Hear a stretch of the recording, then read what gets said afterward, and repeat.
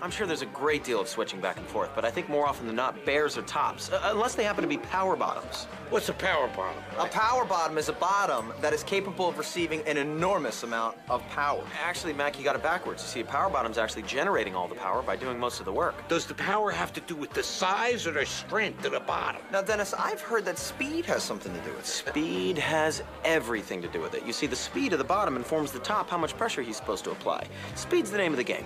Right, buddy?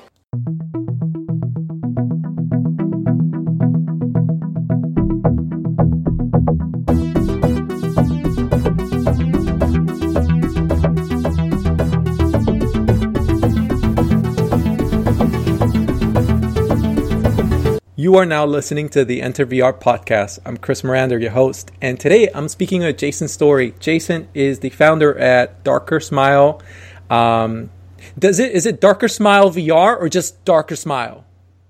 Just Darker Smile. Okay, cool.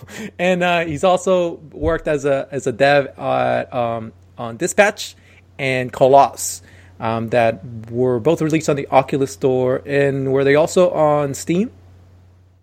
I don't think so. They're on all the Oculus headsets, so they're on from the Go, the Gear, and the Rift. Okay, cool. Well, Jason, welcome to the podcast. How are you? I'm good. It's a long time no talk, I guess. I haven't seen you since OC2. It's a while ago. Yeah, was that the one where at the beach house where like I gave Cymatic Bruce a huge hug because I was so high on edibles I didn't know what the fuck was going on? Remember that one? Yeah. That was that one. Yes, yeah? I do. Yeah, that was that one. Yeah, I was so embarrassed. The next day, I was like, "Man, what was I doing? I was just giving people hugs."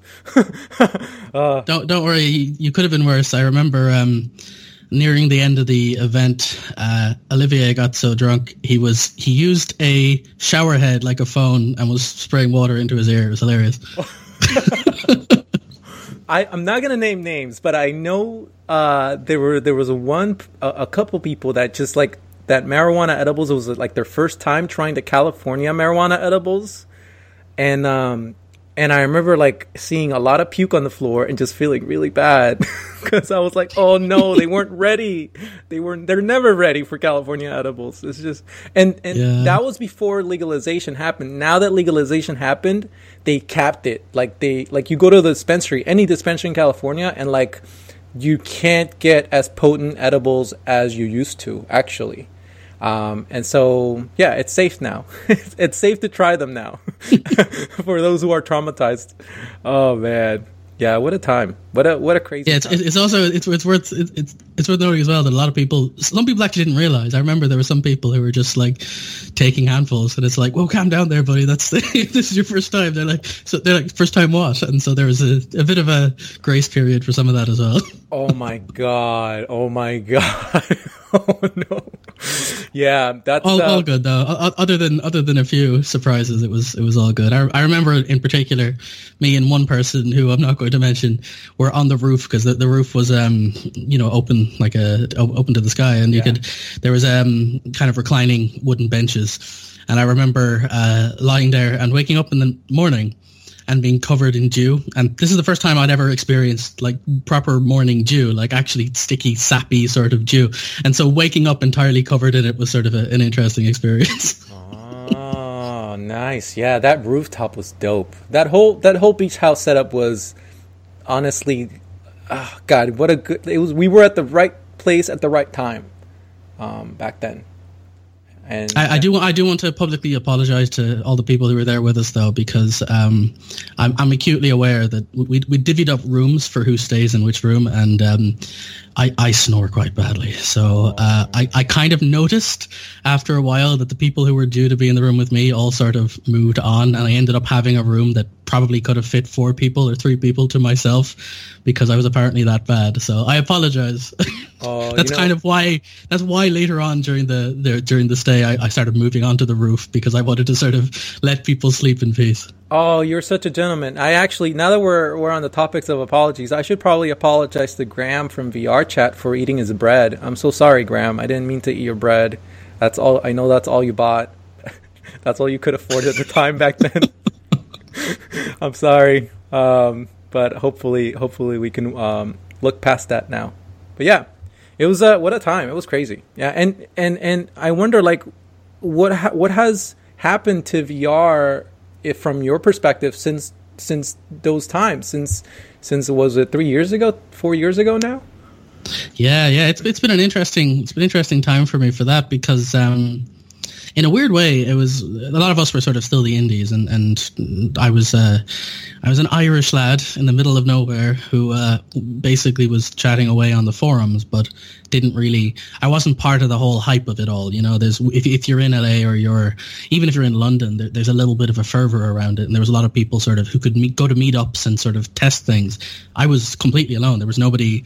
There was one other. You know, David Whelan in Ireland was the only other person, and he was far enough away that it wasn't really, it's not like we'd have meetups or anything, but there wasn't much of a scene for VR, you know? So I kind of, I went to OC very much as sort of, this was a bit new to me and everything was a little bit sort of dramatic. And since then, in an odd way, I've gone the other end of it, is that I ended up getting an opportunity to quit my job and start contracting full time, and that did well enough that I ended up basically starting my own VR contracting business.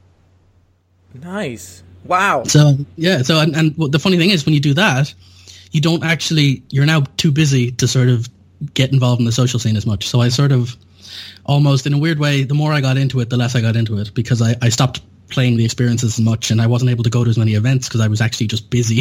So it was for me, it was a very weird time because I missed a lot of the hype then, because I was just, you know, working on things. Yeah, you were making stuff happen. I mean, that's a whole nother, you went from one side of the trenches to the other, basically. And yeah, and what was that? What was your experience doing that?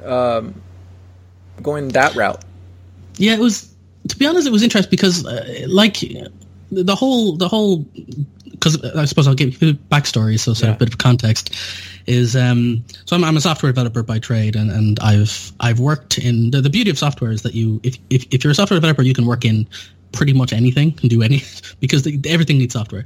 And by that, I really do mean it, because the first job I had out of college was I worked in a Japanese bank in their internal software department, where they worked on things like payment transfers and all sorts of stuff. And then from there, I moved on to working on supermarkets, data analytics and stuff. And from there, I did websites, and then some other company I did mobile apps. And so I'd sort of touched on a lot of aspects of software development. And they're kind of varying different companies, and they're, you know, you can work on anything. And so I was only ever doing VR as a hobby. And I sort of back to the Rift and, you know, started developing for it, and it was just really cool and all that. But going into the industry was still very, like, even in a weird, I don't know if they showbiz because it sounds a bit gauche, but I mean just in general, I hadn't worked in a creative field. I'd worked in a very technical field, and everything I'd done was technical work. Mm-hmm. And but my sort of first entry into proper VR stuff was when I started working on Coloss, which was we won an award for the Gear VR Jam, if anyone remembers that. With Nick Pitton, it was, right? That's the one, yeah, who's actually still work with. He's still my partner in crime on a lot of these projects. Shout out to Nick, yeah. So he's the one that I actually worked on Dispatch with as well. So from there, that was my first thing, and it was going from working on back-end systems and things to working on something that's actually very visual and artistic, and getting to work with artistic people was really cool, because I could produce something and actually put a headset on someone and say, try this out, I worked on it, you know? Wow. You can't really turn to a banking back-end system and go, look, make a transfer. See, I did that. That's how that works. It's not really the same effect, you know? Yeah, it's like, look at me, I'm a god. Look at what I can make. Yeah, and it's like, oh, wow, how did you do this? I mean, for a lot of people, I would say like 95% of the population, it's magic. However the fuck you did, even if it's dropping a Unity terrain and, like, you know, making a few cubes twirl in space, like for a lot of people, still, it's like, it's crazy. It's magic. It's and so it was for me too. Yeah, like I was the same. Like I remember one of the first demos I tried was this really ridiculous game jam game, and it wasn't for any of the big ones. It was just somebody doing some random game jam.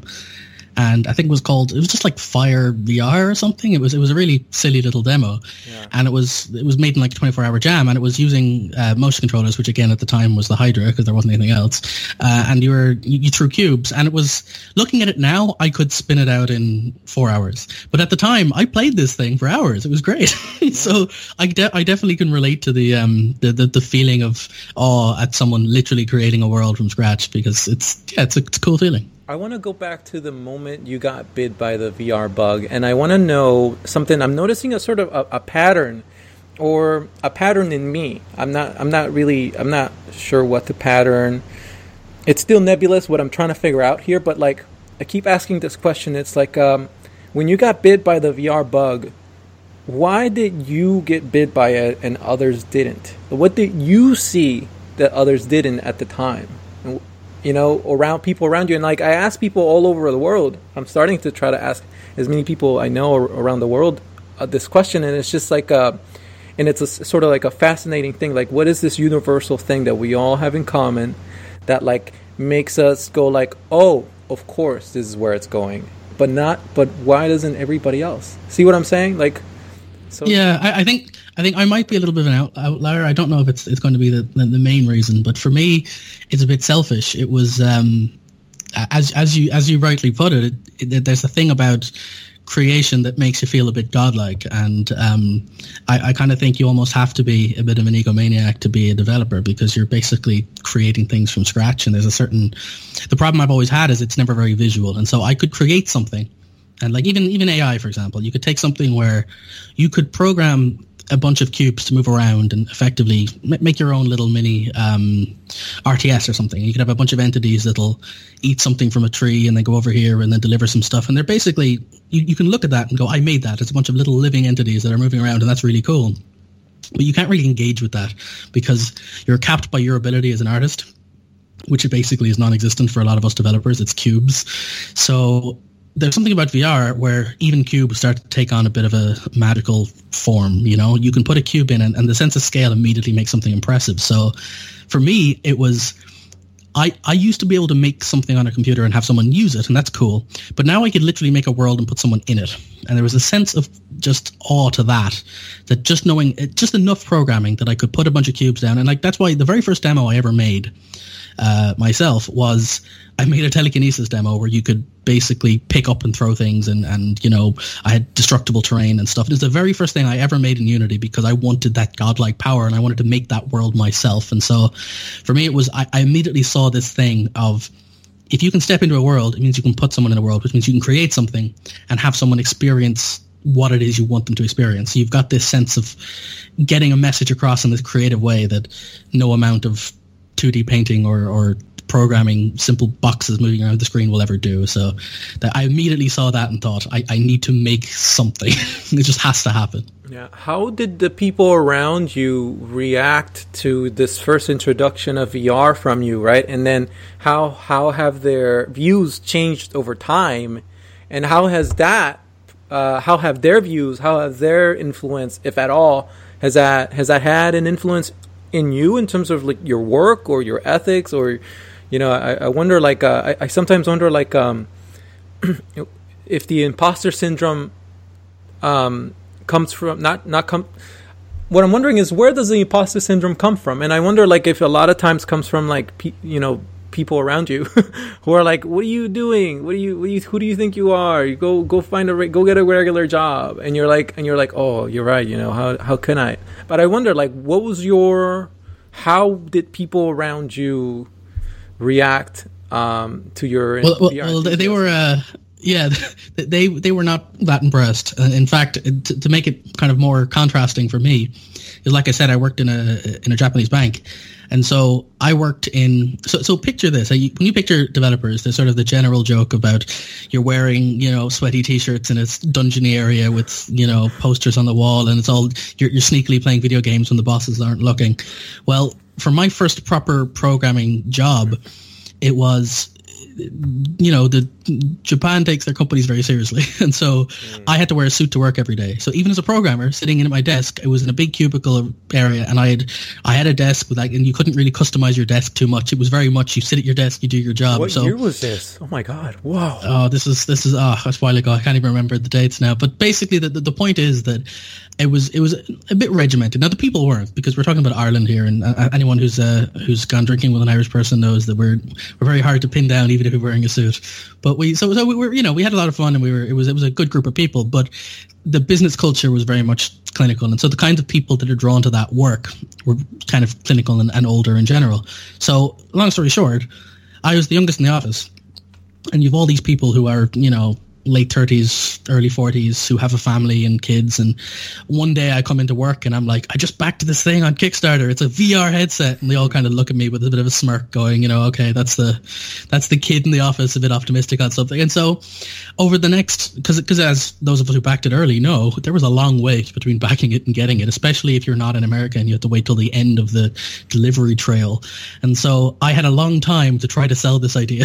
And I did for about, I'd say 5 months. I was constantly going, no, trust me, it's a big deal. Think about it, it's just the idea of VR, and it's tracking and it's all the kind of stuff. And I was on the forums, I was learning all the jargon despite having not tried it yet. And so I remember the day it arrived too. It arrives sort of at my office. But it arrives at about 11 a.m.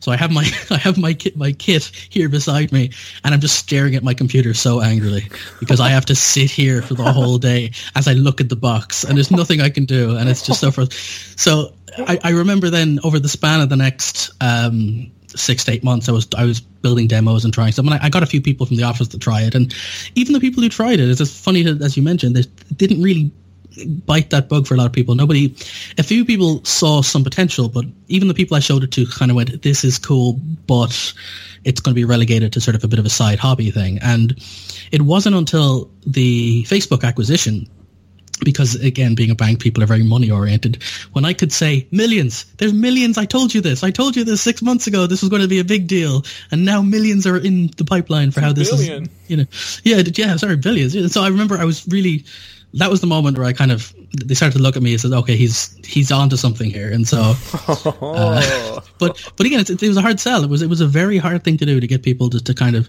be impressed by the idea. And it sort of, as we know, as we went through it, is that if you were there in the early days of it, every year someone said, this is the year of VR, and you had to go through the rigmarole of assuming it's going to be the time everyone picks it up and starts being excited by it. And quite frankly, it just didn't happen. Year after year, it was the community itself was excited, but it didn't really hit the mainstream. It just didn't really catch on, at least to the level we wanted it to, Jason, I don't know about you, but I'm telling you, this year is the year of VR. I know it's the end of the year. I know but we still have time. We still have time to do some catching up. I'm telling you, these holiday sales are coming in hot. Samsung Odysseys for sale at $300, dude. Well, that Astro too, man. That Astro looks the Astro VR thing for PSVR. That looks pretty good. That looks like a fun little. On sale for $200 too. Yeah. I'm not being paid by Sony or Samsung at all, by the way. I'm just saying. And as someone who's been playing with the Quest for some time now, I think I'm allowed to say that now.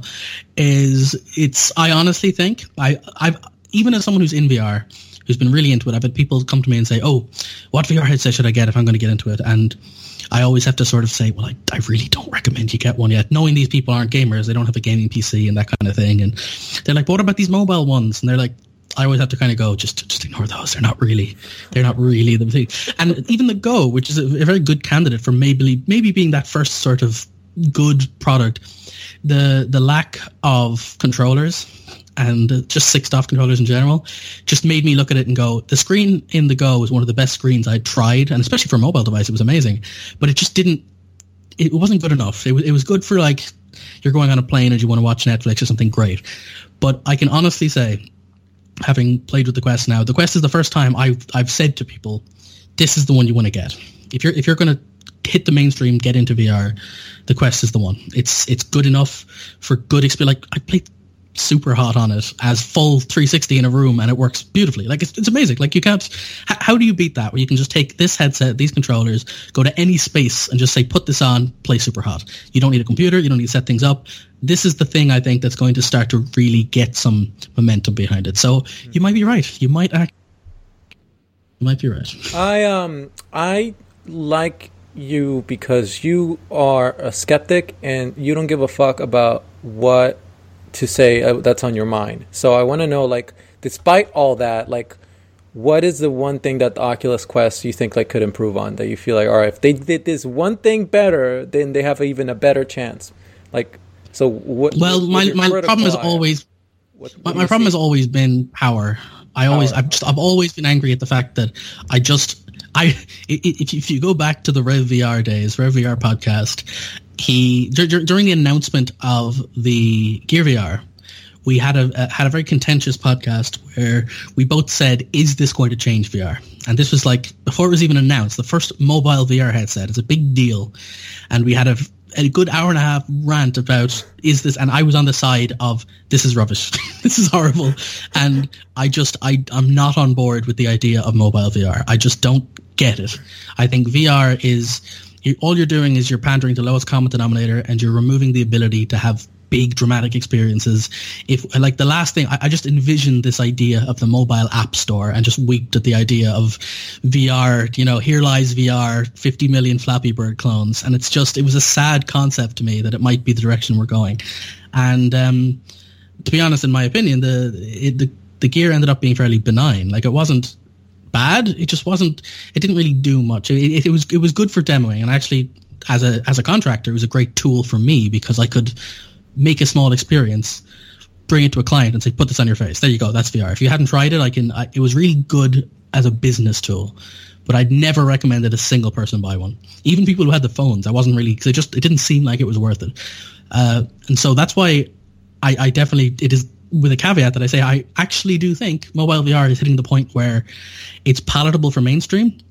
And I don't mean as mobile games. I'm not saying that you're going to get a cheapened experience. The fact that I played Superhot, which I think is a fairly good example of a fully fleshed out VR experience, and that's kind of why I use that as an example, because that is like, ideally you want Total Recall, right? You want like the fully super dramatic visuals and explosions and stuff. But Superhot gets you there. You get 90% of that experience, and it's, fun and engaging, and you can have anyone try it. I mean, all we need now is something like Beat Saber on it, and I'm golden. But my point anyway with all of that is that the only thing missing is that there is still a cap. There's still an inherent limit to how good you can make something on a mobile device. And until they're willing to go a little bit more prosumer, and we get to the point where you can have something that's more on par with a Rift level of what you can do. So I know that's a hard thing to say because we're basically going to double the size of the headset and needs more processing power, and you've got more risks of heat and all this kind of other issues.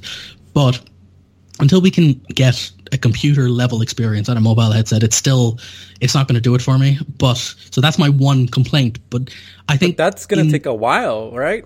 To get to that. I would have thought so, but I don't know, man. Like, things are changing very fast. We've gotten, we're getting flexible screens soon. We've got phones now have fingerprint scanners underneath the screens. We're getting to the point where we've got foveated rendering is on the horizon. It's not there yet, but it's getting there. We've got wireless VR. I remember us discussing wireless VR, and there was article after article saying why it's not likely to happen in the next 10 years because there's just too much processing required and too much bandwidth that you're just not going to see it as a viable option.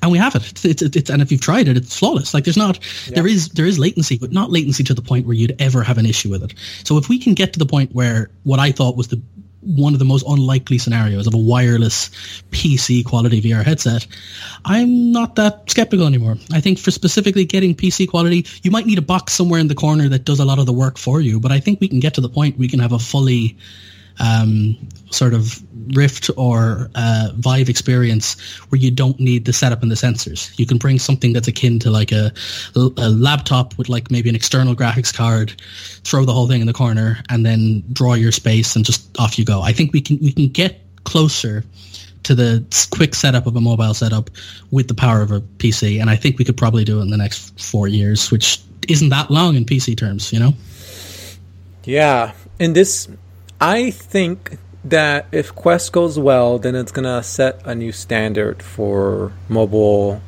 and for mobile VR. Because people are gonna be like, well, why should I get a Gear VR or anything or a car or anything when this thing is doing all those things plus more with like six degrees of freedom, both head and hands. Like, that's going to be the new standard. I don't see, and what makes me excited about that is that, okay, well, like, how will other companies iterate on that?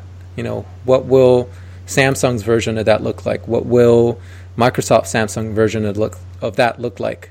If Quest is successful and it's found to there to like be a genuine market, then you would think that the others would soon follow and trying to establish themselves. So I'm almost certain it will, and you know why? It's got actually nothing to do with the other stuff we mentioned. I think the Quest is going to be successful, not because it's a good headset, not because it's got the 6-3 freedom controllers, none of that stuff. It's something that's often underlooked in this kind of thing, is that if you were playing on a Gear VR or even a Rift, it's the argument of why do people still have consoles in this day and age.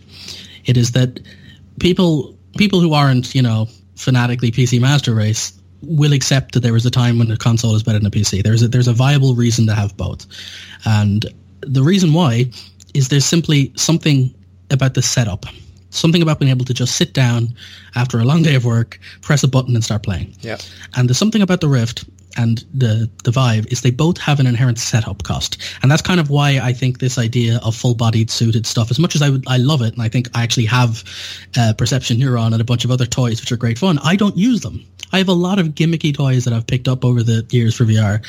And there's a mental barrier to just getting involved in VR. And you don't want to play games sometimes because it feels like work, which is a horrible thing to say, but it's true. And it's why the Wii, you've got everyone's history of the Wii is it's a great product, but how many times were people sitting on a couch just waving their arm as opposed to engaging with it, standing up like you're supposed to? Because that's not how people do things. And so the thing about the Quest is more than any other VR headset up to this point is it's just go. Like, you just use it. It just works. And by that I really mean, until you've tried it, it's one thing that's really cool about it, is you put the headset on, you hold the controllers, and you just draw a box around your feet.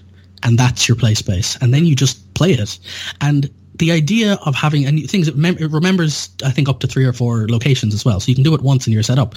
So the idea is, if you want to play a full-bodied, again, Super Hot-esque experience, you just put it on, you press a button, and there you go. You don't have to take your phone out, clip it in. You don't have to, boot up Steam and sort through your library. You don't have to run external anything. You don't have to swap HDMI cables. You just press it and play. And I think that barrier to entry removal is going to make it the kind of thing where you could be sitting at a coffee shop talking to somebody and talking about VR, and they say they never tried it, and you can just reach in your bag, hand them a thing, and they can just quickly try it.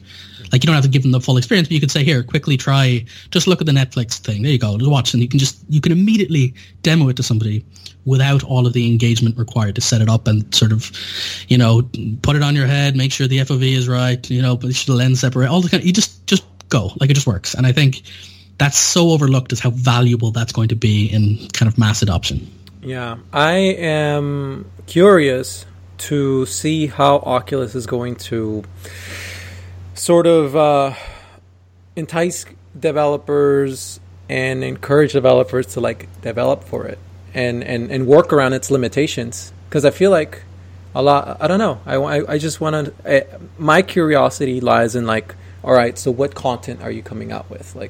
What am I going to be able to play? Superhot is cool, but I already played it on PSVR.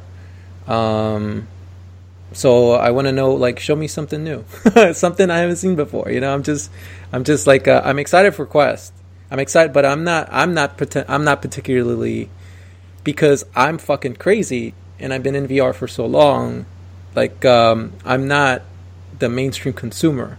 I'm more of the kind of person that wants more immersion, full body tracking, eye tracking, Tesla suit integration, all that stuff. I want to be closer and closer to the Matrix. And so for me, I'm excited that the mainstream will have this introductory product. And I'm curious to see how Oculus is going to massage, the developer base to get in front of people. and what kind of content. That's something I'm very interested in. Do you have any thoughts on that? Or yeah, I don't think you're the only one there. I think I can honestly say, if back when I did the Left-Handed VR podcast, it was kind of commented on a few times how if you go from the first episode up to whatever we were, 100 and something, there's a very audible decline in my enthusiasm over the span of a year and a half of talking about VR. And the truth is, it comes down to exactly what you said, which is content. Content is king. It's 100% true. And no matter how good, they could literally come out with this one-button Iron Man suit that wraps around your body and gives you full VR. And if the only thing you can play on it is Super Hot Again, it's not, you don't care. It doesn't matter how cool the tech is. You need some good experience to play. And the truth is, we've not cracked that yet. I don't think we've found that first, like even for me, I mean, I can honestly say if you polled most VR developers, they don't play VR games. They don't even, like, to be honest, when people tell me they're a developer too, they're like, oh cool, what have you tried? I said, oh, I have to then go and get their thing and try it. To like back in the old days, it would have been a case of, oh, you're the guy who made that thing, and I would have already played it because any new bit of content was gold and I'd try it. Now it's it's not about being discerning. It's just about the fact that you're jaded on the kind of content that you want something to wow you, as you just said, and it's not likely to happen. You have low expectations for what kind of content it's going to be, so you end up scrolling the store and waiting for somebody to rave review about something, or in the case of Beat Saber, to just be kings at marketing and get everyone hyped up immediately. So there is certainly a content problem. And I think the content problem specifically is that we haven't figured out what's good in VR yet. In early days, scale was enough. If something was big and interesting and you could look at it, we were suitably enamored. And then horror games were an easy win because, there's an emotional hype and it's great for YouTube channels and that kind of thing. But we're kind of past that, quite frankly, easier content to make. And now it becomes a point of, why would you make something in VR versus on screen? And like I said, people are actually reticent to put on the headset. You may think that it used to be a case of, it is VR, therefore it's more engaging, so that's good enough. That's not true anymore. Now, I would actually prefer to play a screen game unless you can tell me the VR actively improves or engages the content in a way that I didn't see. So that's why that Astro game on PSVR looks good to me, because it's not just Mario 64 again in VR, but if you look at the way they use the controller, your engagement in the scene requires VR. Like, that game would not work as well without VR. And I think that's the asterisk, is so many games on the VR store and platform can work without VR. And if you can honestly tell me your game works without VR, I don't really know why I'm playing it in VR, And I think we need to find out what is good in VR and what's going to really engage people. I mean, I found what's good in VR for myself. That's the thing. Like, I think it's tough because VR is like, I don't know if we're gonna find the one. I don't know if we're gonna find the one thing that's gonna be like, holy shit, this is it. Everybody like universally loves this. Like, maybe, but like the closest thing for me has been social VR. And specifically VR chat, because it's the fucking Wild West in there. It's crazy in there. And what wows me is not the technology, but like the human creativity behind the technology. The insaneness that's like evolving right before my eyes. How do you script that? And it's like, and it keeps me coming back over and over and over again. And and it's weird. It's weird. And so for me, like I extrapolate that to telling me, like, okay, what people really want is for there to be like a Westworld MMORPG or like the Eve, the Eve universe. Let that be, like, let me go in there in VR and like trade people for like ships and stuff that I can view at scale, or like, you know what I'm saying? Like I think it would be a mix for me. The killer app would be a mix of like giant, massive MMO kind of world with a popular IP like Star Wars or The Witcher or something, and just like, this RPG collaborative human social element with like combat and like exploration and just crafting elements. It would be, I think that would be, for me, you know, and if like, and they've spent like $100 million on it, you know, on the budget, like actually putting something together that would be really good, like I think that would be the killer app for me. Just basically make the Oasis, yeah, okay. But I guess it's funny because for me that doesn't interest me in the slightest. And I mean, again, like not as a bad idea. It would be cool, and I would definitely play it or try it if it existed. That's not what attracts you? What kind of consumer are you? What kind of VR user are you then? Okay, so this is actually a surprisingly complex question because I've been really thinking about this. So I've kind of gone through this weird phase at the moment where I'm a little bit... I went through a phase of being jaded by video games in general, and then I sort of tried to re-find my fun again, you know, sort of re-engage with that sort of childhood joy of games. So being a consummate nerd, I did it in the most boring and clinical way possible, which is to write a list of every game I've ever enjoyed and try to analyze why I like them and try to look at exactly what it was about each game which I liked. And so I went through the different genres and why did I like this, and do I predominantly favor platformers versus story-based games, and which aspects of those games that I like, and if they had collectibles, did I like the collectibles that were frequent, or did I like the ones that were littered vaguely throughout the level, or did I like the ones which are mandatory? And I really, really delved into this right down to the point where I'm watching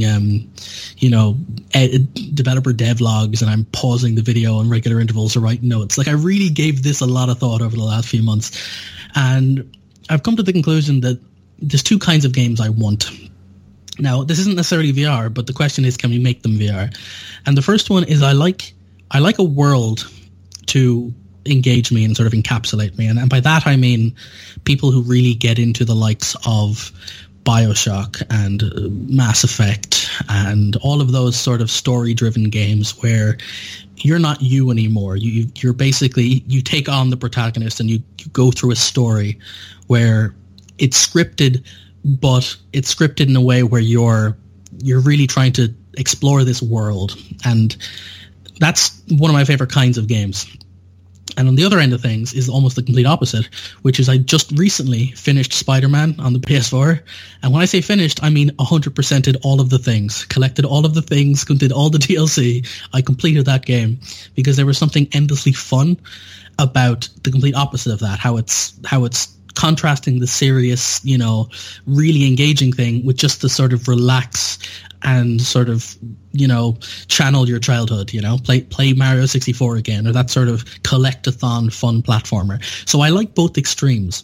And I've kind of come to the conclusion that the only thing that ruins games for me tends to be other people. Now, that's not to say I don't like going to things like VR chat. It's just what I want from a game is I want to engage with the game. And so I've, like for example, that makes sense. My favorite game at the moment, I say favorite, actually I kind of hate it right now, but that's a whole different kettle of fish, is I play a lot of Overwatch. To my detriment. I've played Overwatch now for about a year and a half, and I've furiously to the point where I've gotten stressed out at the game where it feels like a second job, and I've had to just stop because it's giving me heart palpitations out of rage. And the only reason that happens is people. At the end of the day, I love the game mechanically. It's very clever. It's well designed. And if you're ever trying to make a game, that game is a masterclass of design. Regardless of what you think of the game as a game, studying the way that they use audio cues and the level design and the way they telegraph things, and just there's so much clever design choices in that game that they just know what they're doing. And the thing is, I love all of that, but it is a team-based game at core. And so my enjoyment of the game entirely depends on how willing the other people are in the game to join me in that. So if you play a game where one person is actively trying to scuttle your fun, then they'll succeed. If they actively stop helping, or if you're playing a team game and they're just not taking part, or they're doing the wrong thing, or so, there's a million and one ways where that can go wrong. And it's entirely dependent on how willing the other people are to engage in the experience I want to have. And that's fine, because they want to have a different experience, and sometimes that clashes. But it just means that I don't like the fact that I'm dice rolling about whether I'll have fun dependent on whether other people are willing to have the experience I want to have. So I kind of prefer an experience where, as a developer, someone sat down and wrote an emotional journey they want me to have, and then I can have it, kind of like a book. You engage with it, and it's designed and crafted to give you ups and downs, an emotional roller coaster, and there's a level of guaranteed enjoyment in that, and I can't get that from a social experience. What did you think of Resident Evil 7 on PSVR? I didn't try it, unfortunately. Actually, I don't even have PSVR. I've only tried it once. I have a PS4. I just haven't gotten the VR yet because, quite frankly, I have almost every other headset, and it hits a point where new headsets don't really do it for me until something comes out that I might get one for this Astro game, but that's the first one that really piqued my interest, but I haven't tried it. Yeah, have you played it? Yeah, it's fucking amazing. It's like, I mean, I'm hearing you talk about like you want something that pulls you in and you want to like really throw yourself in a world where, like, for me, Resident Evil 7, like, after finishing the game, and like moment where I took off the headset, I remember taking this deep breath, like I was like, it was really weird. It was really weird. Like, it was so intense and it was great. But I'm never playing it again. It was amazing. It was amazing, and I recommend it to anyone who's down. But like, God, yeah. But I want to know what you would think playing it. Mm. Yeah. Okay. I'll add it to my list. That's something I want to try. But actually, it's funny when you're talking about games that you've played a lot of. Though it's weird that despite literally me describing the two kinds of games I like, the time I've spent the most in VR is exclusively in rhythm games. And this is kind of a caveat to everything I just said, which is if you were to go to my Steam account and look at the top 20 games, kind of from a pragmatic standpoint, based on free time I have and everything else, there's something about a 10, 15, 30-minute time-boxed experience that I really like. And I've always loved rhythm games. They're probably my favorite genre of any kind of game. But I don't really think of them as a VR thing. VR just happens to be where there are a few good ones more than I think about them as being fit for VR. But I played the crap out of Audio Shield. Like, I just played so much of that I can't even. And then when Beat Saber came out, for a very brief time, I was in the top. I was on top of leaderboards. I definitely was for Europe, and I was global on like one song for about a day. Like, I really went hard on that game and really enjoyed it. And so I think there's something to be said for, as much as I want all of these big dramatic and fun games that we've described, there's something about seeing behind the curtain and realizing how much work goes into making something like that I've sort of conceded the fact that if you're talking about it pragmatically, you can get a lot of value for something that takes less work if the work comes in the form of player engagement. And so this is me getting boringly clinical again, is if you make a game like Spider-Man, you make the world, you make the character controller, and you've now got a cool character who swings around the world. When they produced the DLC for that game, aside from a one or two story mission additions, they just threw a load more collectibles around the environment. And as a player of the game, I was fine with that. It didn't feel like they were cheating me. It didn't feel like they were padding things. They were, if you really look at it cynically. But the fact is, that is content, and that content is fine. And there's something, the problem with making a big, giant world game is that every single new piece of content is like scripting another mini movie. You have to have new voice actors and do more animations and possibly more models and program new sequences. But if you make a kind of game that's a Mario-esque or Collectathon or something, you're effectively building something where the experience is in the exploration and creativity of the player, and you can get a lot of value for less effort to produce it. And that's not saying that developers are getting off scot-free by making less work. It just means we're more likely in the short term to get some really good experiences that are the likes of Beat Saber or the likes of maybe a Mario clone than we are to get the next BioShock or the next, or get an Oasis, because there's so much involved in that it's very likely to fail before it succeeds, while people can make multiple iterations of rhythm games. Like, we've had a lot of rhythm games, and some of them sucked, but there's two good ones. And likewise, people can make a lot of, platformy type things or first-person shootery type things, and a lot of them will suck, but there's chances for good ones. And I think if we're looking to get a good enough collection of content to get people to engage with VR, I would sooner see developers try to make something simpler and succeed than try to make something bigger and fail. how long before? And I ask this question all the time. I feel like I feel like a lot of question I ask all the time already. But I wonder, like I do all the time, is how long before you think we'll have a studio big enough to say, all right, VR is big enough for us to justify time and investment for us to do something like this, like a giant MMO experience? Or will never happen? Is VR, should we like, what is... I'm so cynical that you won't like my answer to that. Where is the limit of VR? Like, what are we just a niche? Are we just stuck at like maybe like 10 million people worldwide forever, and that's it?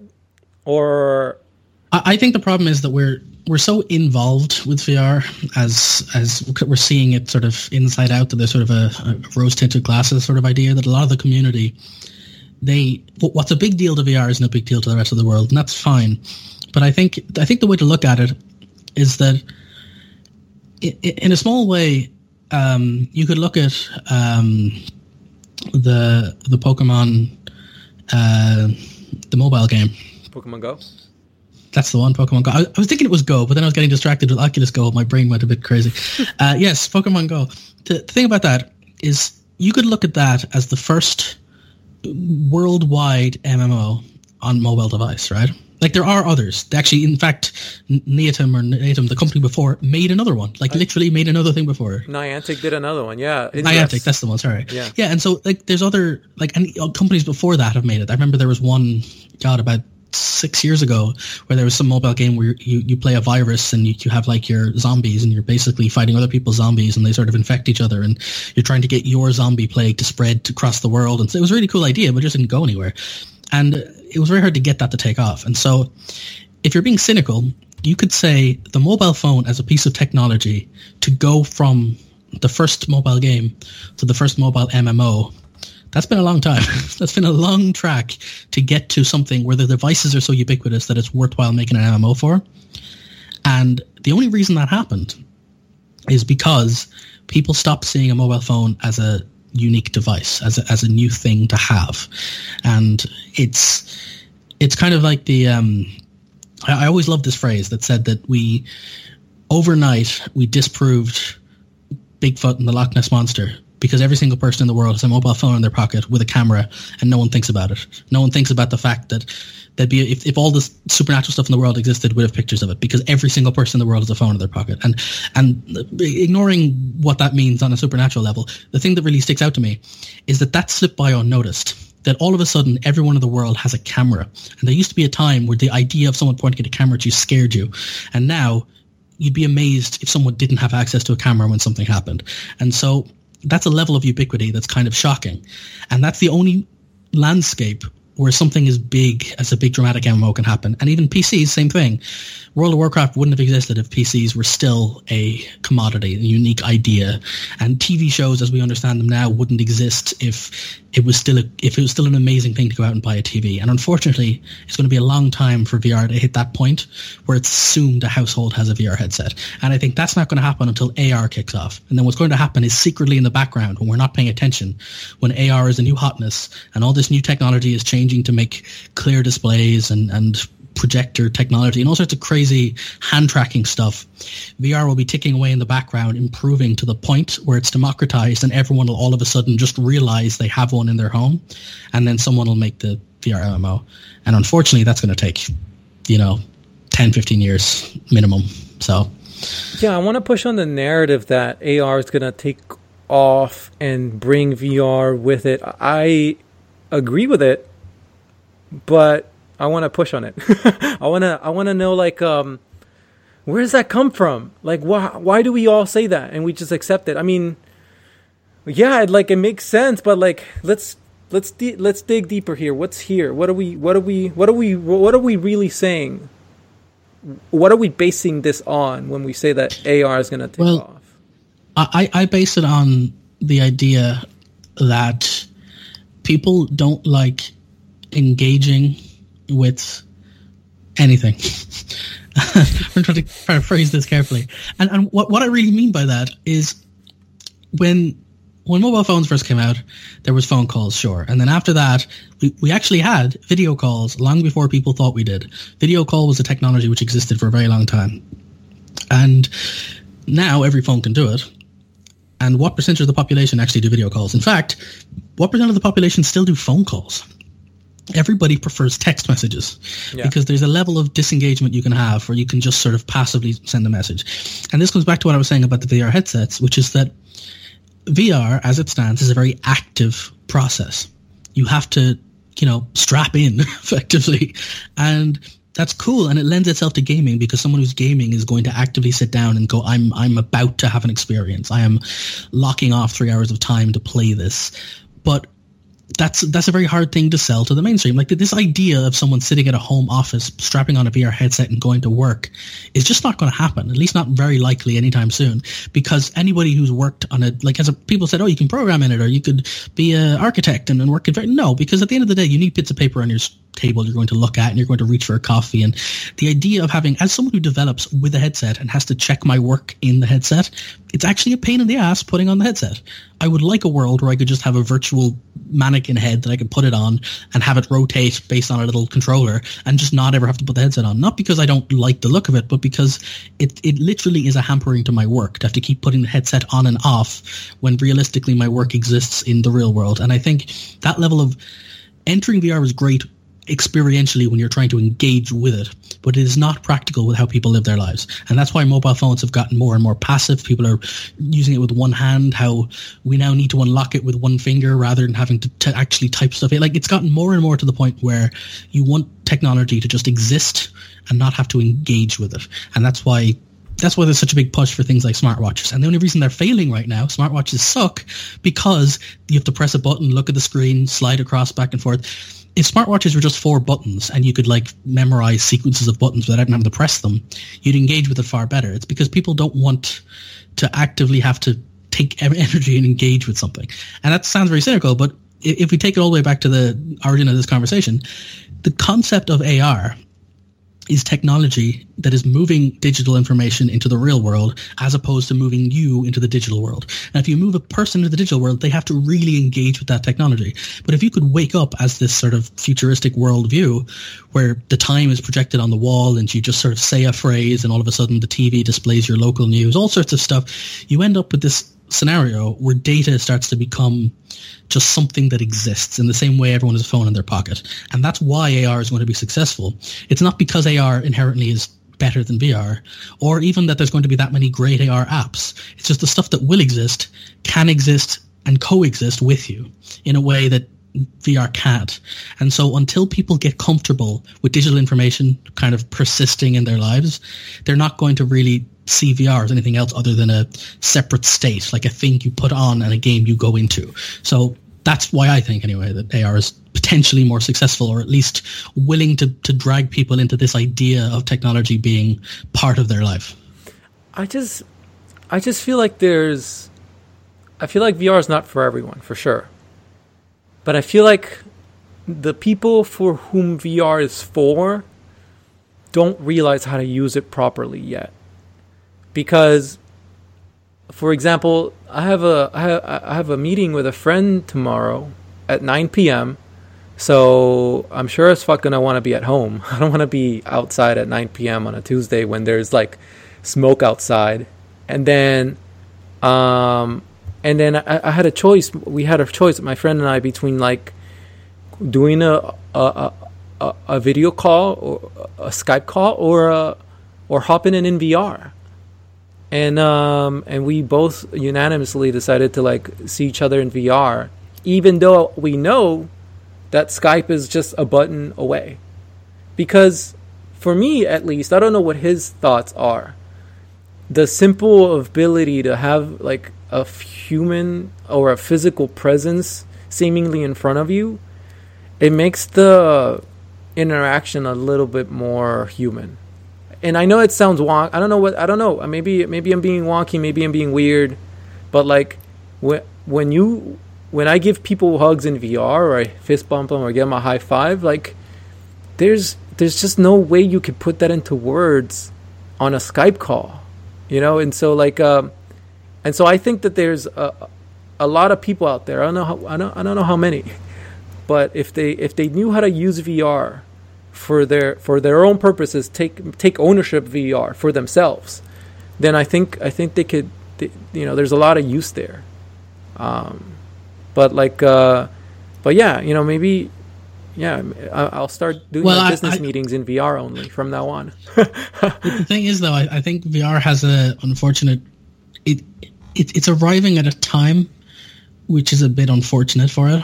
Is that regardless of the momentum VR makes, there's a very real sense at the moment of technological fatigue, and you can see it all over the world. That the people are getting a bit fed up with technology. They're feeling like we're living in a world of fake news, and we're living in a world of, notifications everywhere, and it's becoming a very trendy thing. And I say this because I'm doing it myself, is to just detach from technology. Like I've never had a Facebook profile, but I've also now recently removed a lot of my other accounts. I now have just Discord and Skype. I've disconnected from all sorts of different communities. I don't go on Reddit much anymore. I don't even use many devices. I've actually given away a lot of my old electronics, and I now block large portions of my week to force myself away from monitors and screens, because it's funny, even though I've just given this future of technology taking over your lives, that's what I think is going to happen, not what I think should happen. In fact, I think it's probably a bad thing for human beings as a species, but I think right now there's a movement of detaching from technology, and that's going to very much hamper this idea of people engaging with it more. And the stuff you're saying is right, but the reason why that's probably better is because you've got a lot of information isn't sent through a Skype call. So there's body language is such a big part of communication, and being able to, as you said, high five and fist bump people. And it's more than that. It's more just even stances and how people cross their arms. And if you study body language, it's fascinating, and you realize how much information is relayed. Even going to the idea of storytelling. I used to really love in college being the storyteller, so I'd always have the elaborate, over-the-top version of The Night Before, where it would just be like, sit around the fire, let me tell you a tale. And there's a lot of tricks to that, and that people don't realize that it's an art form like anything else. And there's lots of things you learn. Like, if you lean forward and lower your voice as you tell a story, people in the room will lean forward as well. And there's a level of tension that you build by doing that, because the assumption is you're about to tell them a secret. And that's a universal body language signal for, okay, this is dramatic, or this is very tense, or listen carefully. And if you lean back, you're opening the space of the room you're in, and everyone else does it too. And you're sort of making things more dramatic. So you can actually control the tempo of the story you're telling with this extra information. That's just your body language. And people do this kind of a thing 24/7 in every conversation. Like, everyone knows the crossed arms is closed body language, and it's, you're tense or you're angry or something. But there's a million and one of these that people don't really think about, that you can realize how much is there, but you're taking it in subconsciously. And so the idea of moving more information into chat is a great thing, because I think the way Twitter has turned conversation into one line without context, without tone, without ability to really explain or sort of have nuance and play off each other, has led to so much of the horrible miscommunication that's out there. And I think it's a good thing that we should have more body language in technology. The problem is, like I said, people don't want to engage. And with VR, to get what you're saying, you're going to effectively have to strap into a suit. But with the potential for AR, stuff is effectively beamed to you, and your engagement is almost passively part of it. So I think the sentiment is right. I just don't think people are going to like it until it happens almost automatically. Or until the porn is good enough. Because then because I have conversations with people who are like, who they're like, they'll ask you, so what do you do? Oh, I work in VR. And they're like, and in the first second, you can tell by the look on their face whether there's going to be some sort of like skepticism coming from them, or there's going to be some enthusiasm in the first second, right?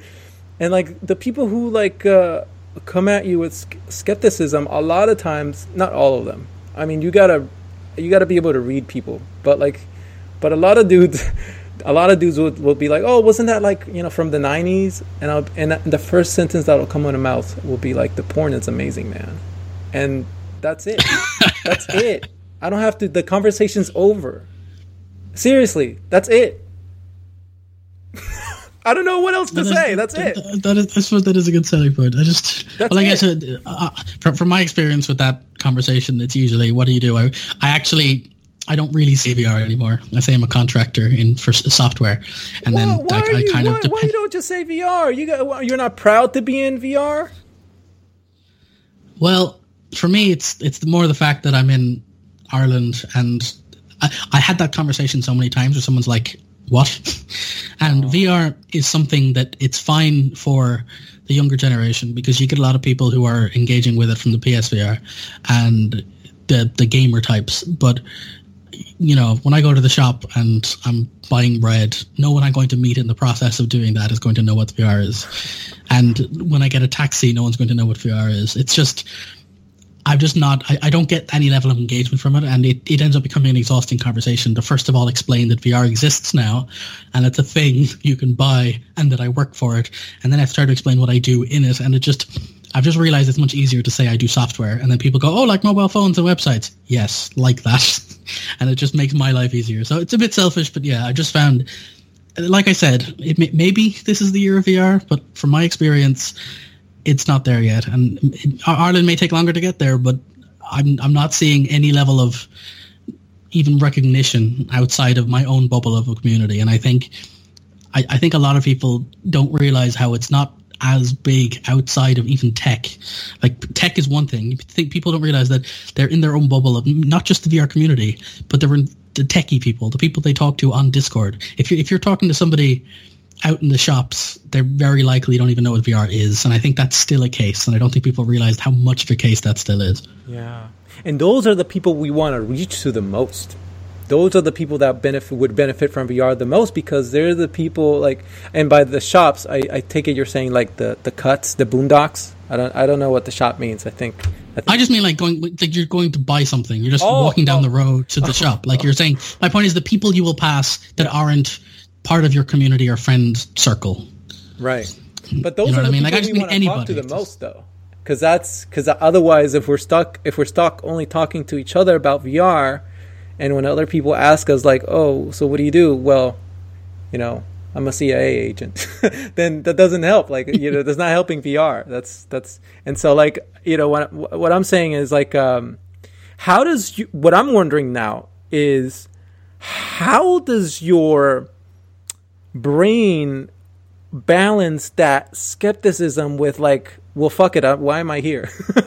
What am I doing here? Like, because look, what is it, what's the thing that keeps you anchored in it, you know, despite all the skepticism, despite all the like the, you know, the reality that this perspective that you have, like, what, how do you stay grounded in it? You know, that was a question I asked myself for about a year solid. And I eventually just realized I don't think I need to answer that question. And by that I mean, I'm kind of, it's going to sound a bit weird as I go up a tangent here, is that I've been on a real kick recently about trying to sort of the whole self-actualization, meditation-y stuff. So, and I want to stress that I'm the born cynic, and I've spent my entire life being someone who champions logic and stoicism and you know, hand-waved all the hippie nonsense. And I always mushrooms? Felt... no, all I've done is MDMA and weed. Okay. But even that was like, for the kind of person I was, even that was outside of what I even thought I would do. And so only as I've reached my 30s-ish, I've hit this point in my life where I'm starting to reevaluate what matters to me, what I want to do with my life. And I realized that I enjoy VR, even though it's not as successful as it should be. I see a lot of really cool potential and cool technology that can come out of it, and I enjoy developing for it. And I'm confident that technology will prevail, simply because even though I think it shouldn't always, I think it's actually, as I said, it can be a bad thing. It's not stoppable. The way human beings engage with information and the way technology is rapidly increasing, Moore's Law may be slowing down, but it's not slowing down enough.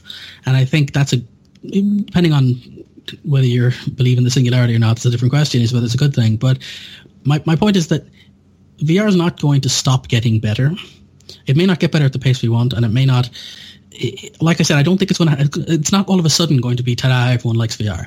We'll just blink one day and realize everyone has a VR headset. I think that's the thing. It's not good. Like, it's a whole watched kettle thing. So there's no point in me stressing out about whether or not I have this sort of internal disconnect between whether VR is successful and how my role in it works.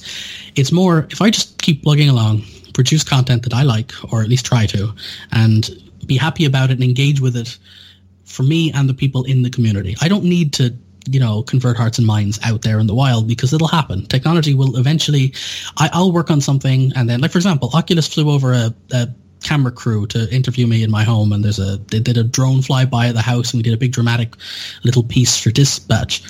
I didn't make Dispatch with the assumption that would happen. That happened because we made Dispatch. And then from there, that's going to go on and people will see it, and that might get people interested in VR. And so there's that sort of, it'll happen. I don't need to be, again, changing hearts and minds. And I think I don't need to be happy with the state of VR or my relationship to it. I just need to keep doing it. And technology will solve itself, and I can just enjoy my life doing what I'm doing, regardless of whether it's currently as successful as it should be. Yeah, that's a really good point. I feel like, like emphasizing sort of what makes you whole, like what makes you happy, like at the end of the day. Yeah, it's not an easy question to figure out, and I don't even think I know why the fuck I'm doing this a lot of times, but I still keep chugging along. Yeah, so yeah, I wonder, like, are you comfortable talking about like the mushroom experience, or do you want to keep talking about VR? Oh, I'm an open book. Well, as it is MDMA. I hadn't really tried. You tried mushrooms. LSD before? No. Oh, okay, dude. I want to. Like, I'm actually on the board. It's one of those things where this sounds like such a silly statement, but it's more I haven't found time in my schedule. It's like, because I was out of it for about 2 weeks after MDMA. Not particularly, not like sick or anything. It's just I wouldn't quite call it an ego death. It wasn't that level, but it was some level of internal, self-processing that it messed up my ability to get work done for 2 weeks. And I'm acutely aware that there's that association with, any kind of hallucinogen or even anything to that effect. So I want to, but I need to wait until I'm less busy so I can actually block out time and go through an introspection stage afterwards. So it's on my to-do list. It's just literally not right now. Back in my old psychedelic days in the 60s, I used to make sure that I only tripped after the day I got paid. so that rent got paid. And like, Smart. And then Smart. said rent was paid, and like I had like a full fridge in the kitchen, and I could watch Animal Planet for hours while tripping with a complete. Yeah, see, this is one of those cautionary tales people should tell people. Is it because I had a similar thing? I had a thing where I had for one of my friends' birthdays, they decided to make pot brownies, and they said they'd made them before, but I don't believe them given what happened. But either way, so there's about 6 of us sitting around, and we all get a nice big plate of brownies, and there's no real sense of portion.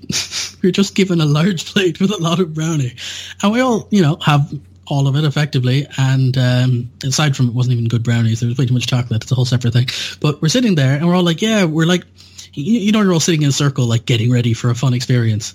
And within 15 minutes, you could just see the room turn. And I remember, like, I went from within that 15 minutes, I was suddenly more paranoid than I've ever been in my life. And it was one of those moments where I'm like, I need to leave this room and go to bed, but I have a feeling they might try to stop me if I leave.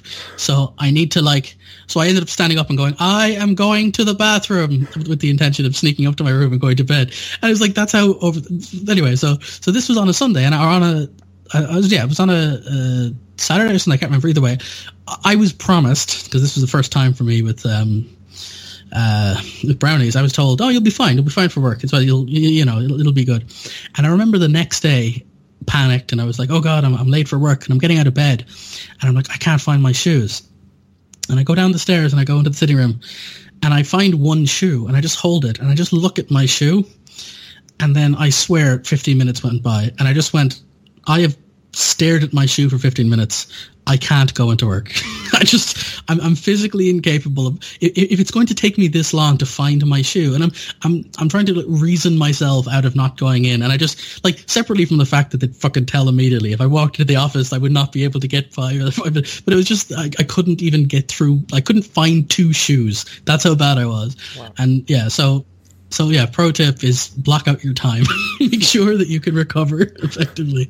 Yes, don't go on social media, pay your rent, and that's those are pretty good. Those are pretty good, and block out some time. Yeah, those are some pretty good life pro tips that I had to learn the hard way a couple times. But yeah, it's and I wonder, like, have you?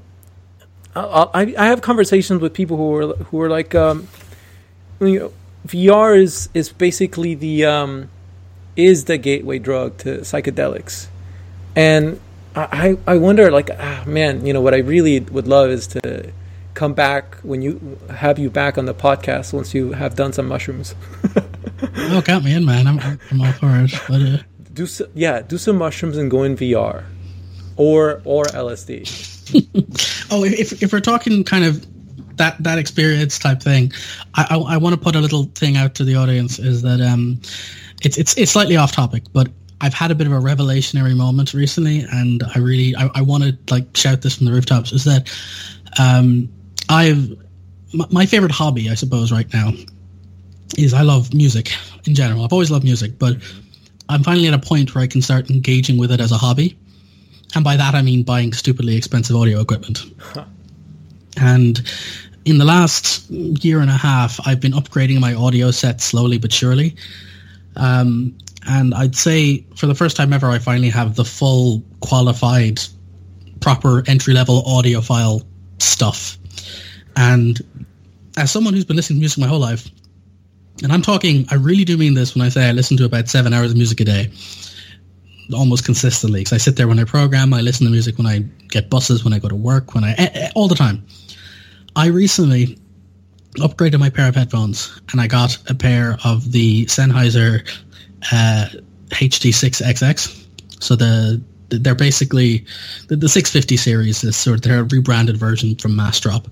But long story short, these headphones have fundamentally changed the way I listen to and understand music. And that's a really weird thing to say, because I've owned other high-end headphones before. I've owned more expensive headphones before. But there's something about the way it's the separation, and it's the soundstage, and it's an open-back pair of headphones. But there's something about this which makes music an experience in a way that I've never had before. And so I'm not trying to sell this particular set, but my point is that if you really like music, and you're doing yourself a disservice not to start walking down the road of the whole audiophile thing. And it's not as expensive as someone might think. Now, it is expensive insofar as when I say you want a $200, pair of headphones. That's obviously, that sounds like a lot to people who, like myself, used to spend $10 on a cheap pair, and that'd be fine. But if you start looking at it pragmatically for how much of your life you spend with headphones on, if you sit at your desk or that kind of thing, and it really is a game-changing experience. And it's so much so that there are bands I can't listen to anymore because the mastering on the tracks are horrible, and they actually, I physically feel uncomfortable listening to them. But there are other bands who I used to kind of like, but now have taken on this drastically dramatic, like the Beatles now, I can just, I always liked the Beatles, but now I can listen to them, and it's an experience in a way that it never was before. So if someone's never tried high-end headphones, my God, again, it changed the way I listen to music. And that sounds hyperbolic, but it really isn't. I actively changed the songs I listen to. Yeah, these are big words. These are very big words coming from you. Yeah. I really mean it. Dramatic. What does that even mean?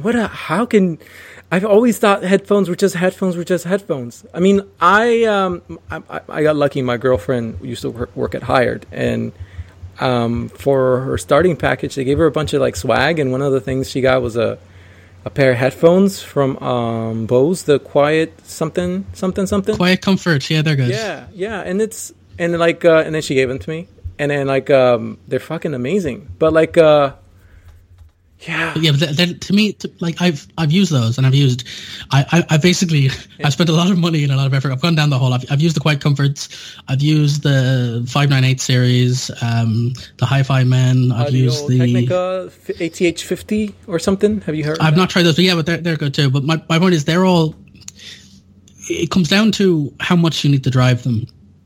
And I guess the most important thing for me is there's two things. One, if you've never tried a pair of open-backed headphones, that's the first sort of level of game changer. And what I mean by that is normally your headphones, you're just, you're fine. You put them on and it comes down to how they sound in the room you're in.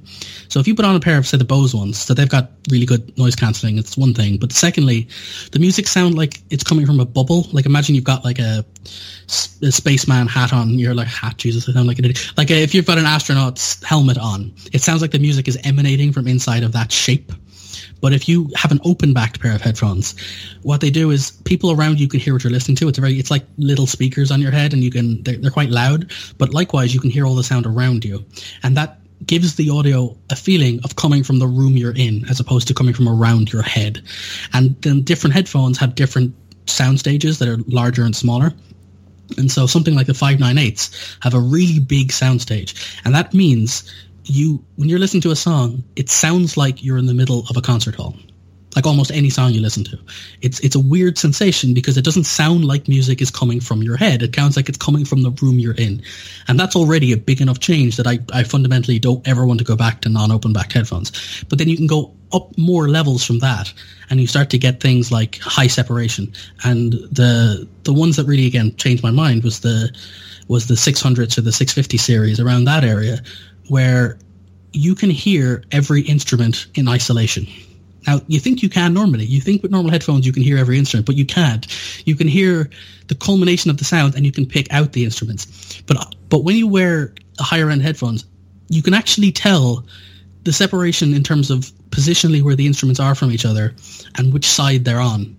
And all of a sudden the room, and if you combine that with an open-backed pair so that it feels like it's in the room you're in, it honestly feels like when I'm listening to the Beatles that there is a guitar over in the right corner of my room and there's drums over in the left corner of the room, and I'm in a space where music is playing. And as someone who loves music that much, it's so weird to me that I can listen to the exact same song I've listened to 5,000 times in my life, and all of a sudden there's more information in it. It's the same audio file. It's more information, and it's suddenly I'm in the song. It's like VR. So try to explain to people the difference between a screen and VR. Oh, well, you're in the game. No, it's more than just visually. There's something where you're engaging with it at a level that's hard to describe. And I think, you have to try it. Yeah, this is very cliche weird from VR days. Yeah, this is weird to me. Like, this is like a lot of big words from someone like you for something I had no idea was capable of. I feel like I thought we peaked at headphone technology somewhere. I feel like we somewhere down the line. I don't know, 5 years ago, who knows? But it seems to me that we're still pushing at the edges. It almost feels like it's a secret because the 600 series are quite old. How expensive They're are like they? Yeah, well, with the Master kind of redesigned version, they're about $200. Okay. They're not that much, and when I say they're not that much, what I mean is these headphones are consistently, if you look at reviews online, not only will they get consistent 5 stars across the board, they consistently outperform headphones that cost $1,000 or more. Like they are, it's that whole sort of diminishing returns thing. There's a point where you get a high-end thing, and you can keep pushing it if you have more money, but you're getting like a little bit better each time. But the difference between, I don't know, a pair of Beats and a pair of the 600s is night and day, to the point where like you don't really need anything more than that. If you can talk to a lot of really high-end audio people, and they'll say a pair of 600s will do you forever. Like you don't need that. It's not like you're waiting till you get more money to get something better. There are the 800s and the 800Ss, and there's other high-end headphones beyond that. But the point is, going from what you're used to a pair of the 600s is again $200-ish. That's peak headphone for most people. You will never really need something beyond that point. What's the name of the company? Sennheiser. I hope they're listening because they should hire you as a salesman. You, sir, have a lot of potential here. Have you ever reconsidered your career? Maybe you weren't a programmer after all. Maybe you've been born to be doing this type of sales pitching. I mean, you're so excited for it. It sounds like you're more excited about this than VR. Well, I probably sounded like this for VR about 3 years ago. I'm about to sound like you're like. I'm about to how do you say I am gonna become the embodiment of your virtual reality. You're like your girlfriend, your virtual reality girlfriend. Like, how dare you? How dare you? I'm cheating on VR with headphones. Exactly. And immediately I started thinking. I was like, all right, how do I bring this back full circle to virtual reality? And I got it. Help me here because I need you to blow wind on my sail so that this ship can sail. Okay, basically what I'm dreaming of is like that headphone experience. The moment I was like thinking about it, I was like, holy fuck, imagine if I had that somehow, I don't know how, in a sensory deprivation tank experience, with a VR headset. Maybe that might be too intense, but that would be. Have you ever done a sensory deprivation tank? No, but I'd love to. It's right up my alley. I listen to the Joe Rogan podcast, and he swears by them. He uses it like every day. It's something I'm really keen on trying. Back when I had money, I used to go to these as much as I could, and it was great. It was fucking amazing. Like, you would go in there, and I literally felt like I had in Dragon Ball. They have this this machine that cures Goku. And so, like, I felt like I had gone in this machine, like my body would come out revitalized, and I felt like I had all this energy, and it was just this really weird respite of like fresh air, really weird stuff. I'm telling you. Did you time stop and train up as well, or? No, I didn't have time. No, I didn't. I was too deep inside my mind. It was weird. It was weird because at one point I forgot about my body. Like, I forgot I had a body, and I was just sort of like my mind or my consciousness, myself. I felt like I was just floating in the ether of dead space, and it was just like, yeah, I wonder. Like, I started thinking, like, I wonder if this is what it feels like if my brain was in a vat. if they put my brain in a vat. Definitely not. Definitely, if my brain were in a vat right now, I wouldn't be able to tell. That's a whole different conversation. We need to get Elon Musk in here and start talking about the singularity stuff if we're going down that road. Do you believe in a singularity? Do you think it's happening, or it's going to happen, or already happened? I didn't for a very long time, but I've heard a few compelling arguments. I don't think it's going to be. Again, I don't want to derail off the air too much again, but it's an interesting topic, and I think the thing that sold me on the idea of a singularity is actually not. It's not like Terminator. We're not going to get Skynet. We're not going to get the whole robot apocalypse. It's not that, and I think that's sort of that's a red herring for what the singularity really could be, and I think the real thing could be a lot more dangerous, which is. If you think about it, don't think of all of this dramatic, cool AI drone control stuff. Think about something much simpler, which is that a computer is running cycles, and it runs cycles at a rate faster than we run our processing, which means that you can ask a computer to do something, and you can have it run 1,000 years in a day. And obviously, the better processing we get, the more you can do that, the faster simulations, the better you can run. And so it can effectively answer problems at a fast rate. Now, that's cool and all, but the problem isn't that it can do it or what it's doing. It's the idea that at some stage someone will make something that's really good. And it could be anything. It could be a stock market estimator. It could be a way to calculate the perfect prices for products. It could be the best compression algorithm. It doesn't matter what it is, but they'll use the constant increasing technology rate to build something so good that it will be able to make one nation far richer than any other. If somebody makes something that good that it'll single-handedly take over the stock market, that will lead to, that's something worth having a war over. And so the singularity isn't going to be specifically an AI takes over the drones and the rockets and all that. It is that someone will make something that'll be so good, or that'll have the potential to be so good, or that can figure things out at a rate that other things can't, that it will lead to this sort of dramatic arms race for who can make the best AI. So even if you put regulations on it, even if you try to stop people from doing bad things or creating drone AI, the real danger is that somebody hacking in their basement will make some really cool algorithm, and they'll just keep iterating on it, and will eventually get to the point where the average person can have something like a supercomputer, and somebody will change the face of the way nations interact with each other, and then you've got World War whatever. So that could then get to the point where you move on and you can get to potentially a singularity and all that. But the point is, it's more dangerous than the actual AI singularity. It is the fact that the rate of AI improvement could end us before we even get to that. Expand, please. Imagine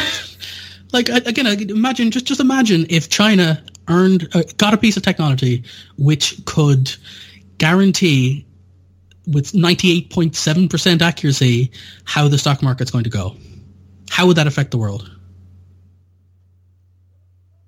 And you think that's possible? That's in the realm of possibility?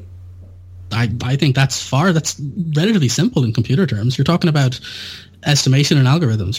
We were able to. If it's simple, why haven't it done it yet then?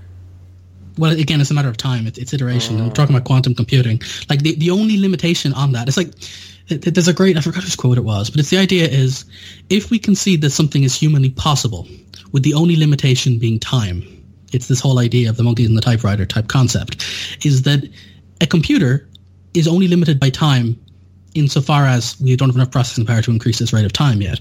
And it is also running at a speed that's far faster than ours. So I'm not saying, the question isn't, is it possible? Because if it is, I suppose, to rephrase, if it's even a fraction of a percent possible, the only limitation is enough time to try it.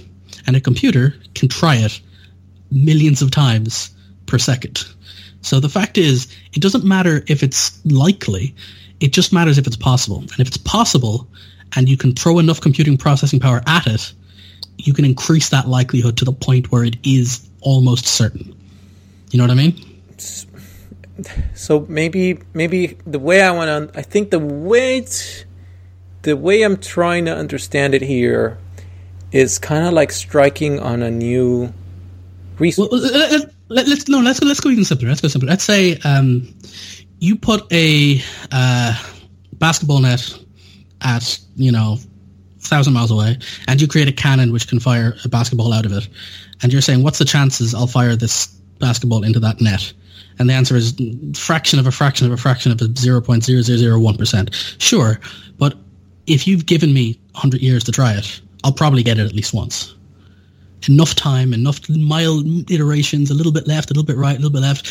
It's not about how good I was at doing it. It's just, you just left me with enough time with this almost nearly impossible task, and I'll do it.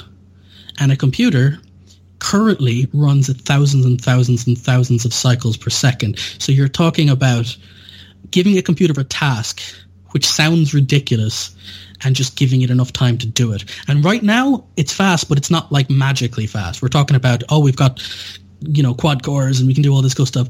When we reach quantum computing, which is a whole different question, the fact is, quantum computing will exponentially increase those rates of things. If you can have a computer test something 1 million times in a millisecond, how long will it take for it to solve pretty much any problem? Like, that's what the singularity is. People think it's an AI that takes over the world. The real singularity is when a computer algorithm can run so fast that it can basically figure anything out simply because you've given it enough time. Like, we've seen AI play Mario. We've seen AI win at chess and win at Go. And it's not because it's figured it out. It's not a genius. It's that we've just given it enough bloody time to do it and figure it out. And take that, but give it a real world, life-altering problem. And somebody is going to apply it to money. Someone's going to apply it to the stock market. Someone's going to apply it to forgery of currency. It doesn't matter what it is.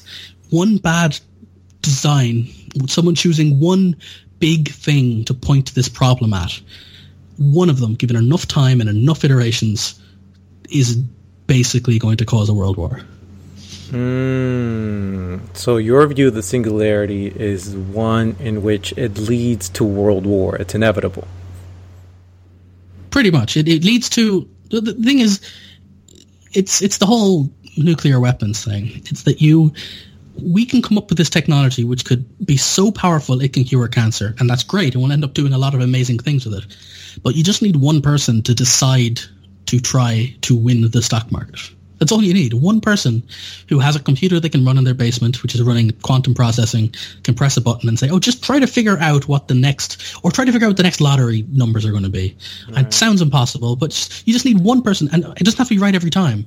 You just have to have enough algorithmic chances and process stuff and calculate all sorts of different things, and you'll eventually figure out something. It doesn't matter what that problem is. It'll figure out one thing, and one person can do that thing, and all of a sudden it's like, think about 24 or any other big TV show where there's terrorists, or hell, I think Arrow did the same thing. Somebody creates the key, the encryption key that unlocks every encryption on the internet, and all of a sudden that's enough to kill for, and it's taking over some bad company say it's something that it may seem silly and science fiction-y, but we're not talking about, it's not magic, it's just time and processing power, and we're getting better at minimizing time and maximizing processing power. It's a question of who's in charge of that process. And take a look at deep fakes, right?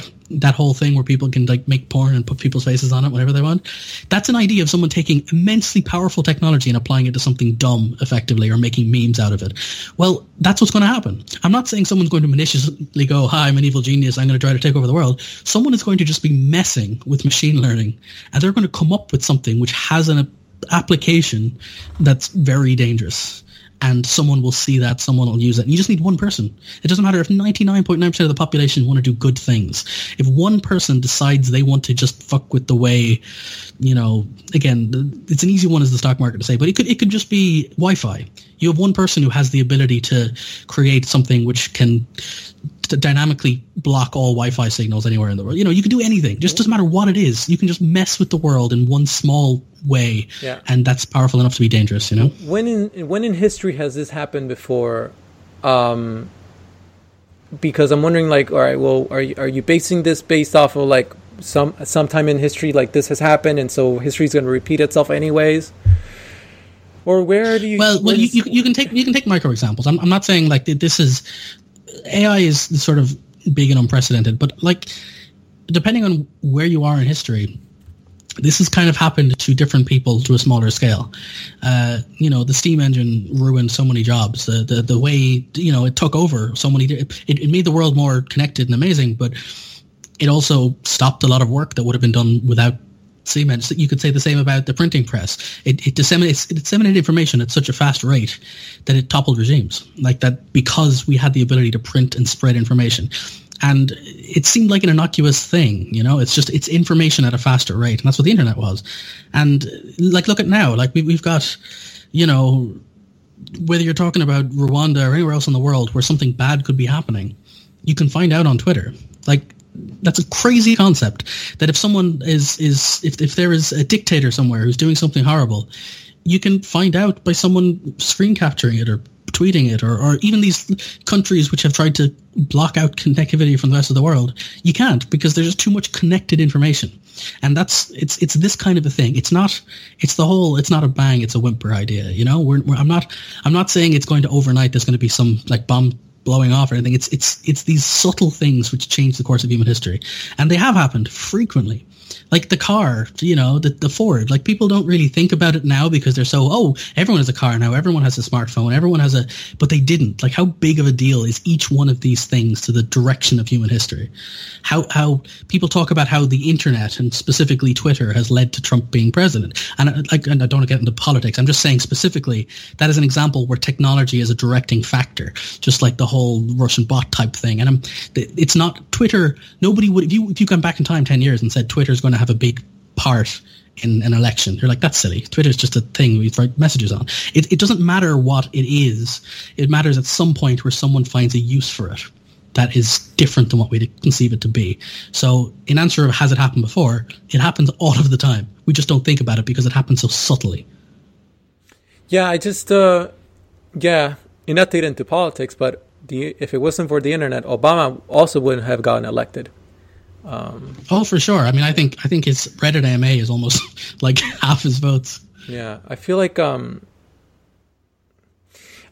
it's so hard to predict the future. You know, it's so hard to like, and although you like your logic is sound in that, like, yeah, like it only takes it's almost like a law of percentages, right? Pretty much, yeah. My thing is like, well, how do I give the right people mushrooms so that this doesn't happen? And then I think about like, I thought about like, well, isn't climate change more likely to cause World War III than the possibility of a rogue AI being unleashed? Because like, you think about like how governments are going to spend more and more money on fighting off the intensification of climate extremes, and how we're not really prepared. And it's actually an exponential problem just looking at the way the methane is being released in the Siberian permafrost. And when you think how like methane is 20 times stronger that a carbon dioxide, a greenhouse gas than carbon dioxide. And then you're like, holy fuck, how are we ready for this? You know? And so to me, it seems like human beings are not very nice when there's scarcity. Like, honestly, if it wasn't for the oil boom that happened in like North Dakota and all those places, like America would be a lot more divided right now. A lot more divided.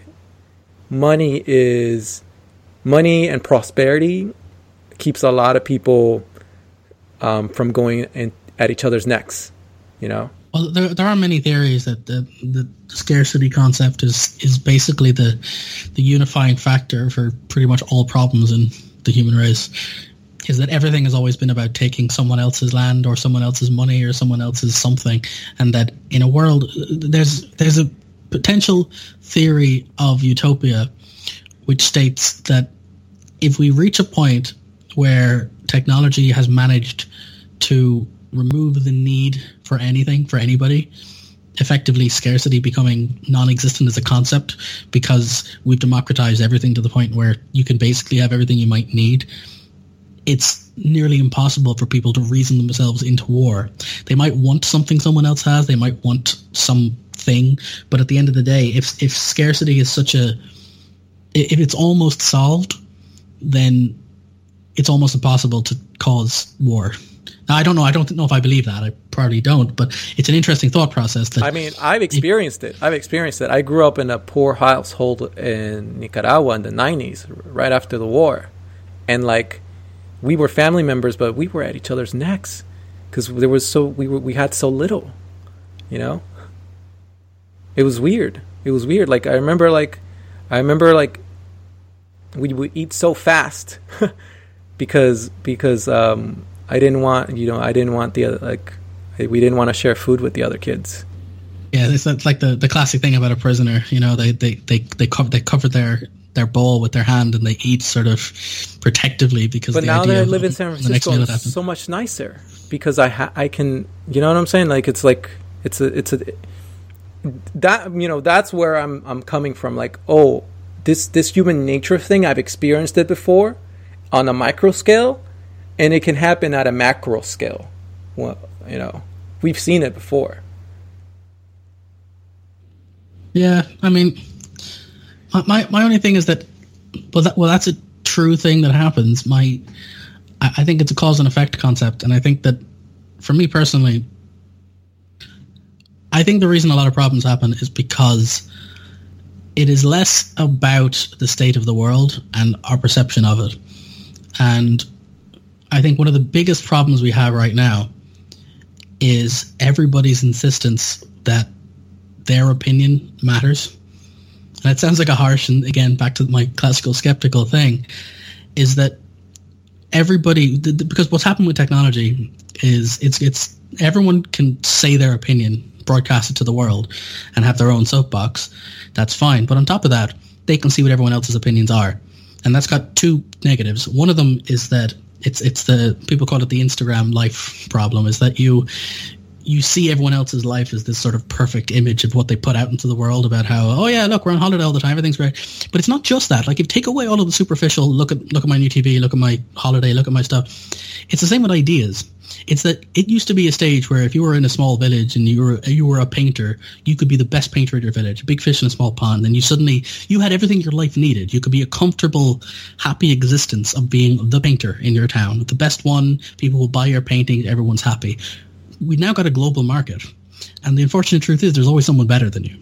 And so the entire world has gotten more disenfranchised because you're not comparing yourself to the people around you anymore. You're comparing yourself to the global stage, and it's made everybody more cynical and annoyed, and everyone feels like they're inferior, and everyone feels like they need to change the world because they can't. It's no longer about changing your small town. It's no longer about running for your local government. It's about running for president. It's about everything that needs to be big. Everything needs to be dramatic because your lens is pointed at the entire human existence, as opposed to be the best version of you for you, or in your area, or in your family, or in your town. And so I think it's much more important for people to start realizing, rather than trying to change the world, rather than trying to go out there and solve all of these big problems, try to solve your problems and spread that positivity outwards and get other people around you to solve their problems, and let that be the virus that spreads and solves the bigger problems. If every single person starts running head first at the big issues with different perspectives, nobody's going to agree, and you're going to lead to this constant warfare. It's the idea of the blind man and the elephant. If you've ever heard of that phrase before, it's this, everyone is going to come at it from an angle where they only see their side of things. And we live in a this situation where nobody wants to have a conversation anymore because everyone thinks the other side is actively evil. They don't realize their intent is probably the same. It's just they come from a different side, at least in a lot of cases. And so I think it's much more important for people to start focusing on their vicinity before they start focusing on the rest of the world. Yeah. You know, my little brother is... it's funny because there's a group of people in America that complain about like jobs going overseas or migrants coming over and taking their jobs, but it's funny because like because this globalization thing is so huge, and I was thinking to myself, I was like, how do I say this? There's people who are mad at the wrong people. You know, like pointing hate towards... Basically, this is what's happening right now. Like, my little brother is in Philadelphia for some work, right? And the Proud Boys are out there right now, or they're planning a march for this Saturday. So I'm thinking to myself, like, all right, well, I should tell my little brother to like stay away from like downtown Philadelphia because there's some shit about to go down over there, you know, like this, whatever, like, and it's just like, and it just sort of made me realize, I was like, man, this is like, yeah, it's out of hand. I don't know what, and it's weird because it's like, yeah. Because to me... Well, I would say one thing as well. It is worth noting that the other problem with technology, as we've described it, with the infinite connectivity, is that it's very easy for the vocal minority to alter the perception of how reality is. And I can't remember the exact recent study, but I think most people have seen it by now, which shows that we're talking about 9% and 12% of the fringes that are representing the majority of this media that we're seeing. Like, if there's been a number of people who, there's a kind of a conceptual experiment going on at the moment where people turn off all of their media and just live their life for 3 weeks and try not to look at the news and just try to assess how much brackets hate there is in the world. And the fact is, there's not that much. if you start walking around and just live your life and just don't look at media, you'll realize a lot of it is isolated to these online spheres of people screaming at each other. And I'm not saying it doesn't exist. Obviously, there are these riots and things going on. But my point is, these are things that happen. And because we've got this interconnected worldwide something, you're hearing about stuff in other parts of the world which represent a thing that happened. And it's suddenly a thing that's everywhere. But it's not. It's a thing that happened in a place one time with some people. And I honestly see the world as being far less vitriolic and evil as people think it is. And I think the only reason that people are so panicked is that because they keep feeding themselves into this constant stream of crap. And I honestly think if you actually just decouple yourself from it, try to even spend one day a week and get into the habit of adding slightly less social media to your life, you'll realize that your neighbors are not trying to kill you. There's not, there's nobody marching down your street on a regular basis. There might be somewhere in the world right now someone's having a march of something you disagree with, but it's probably not happening to you. It's probably happening around you.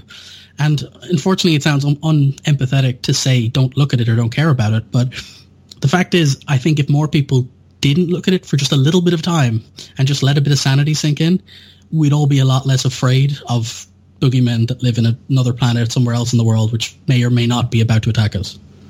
Yeah, that's a weird, it's weird for me to process that, because like on the one hand, I agree with you, this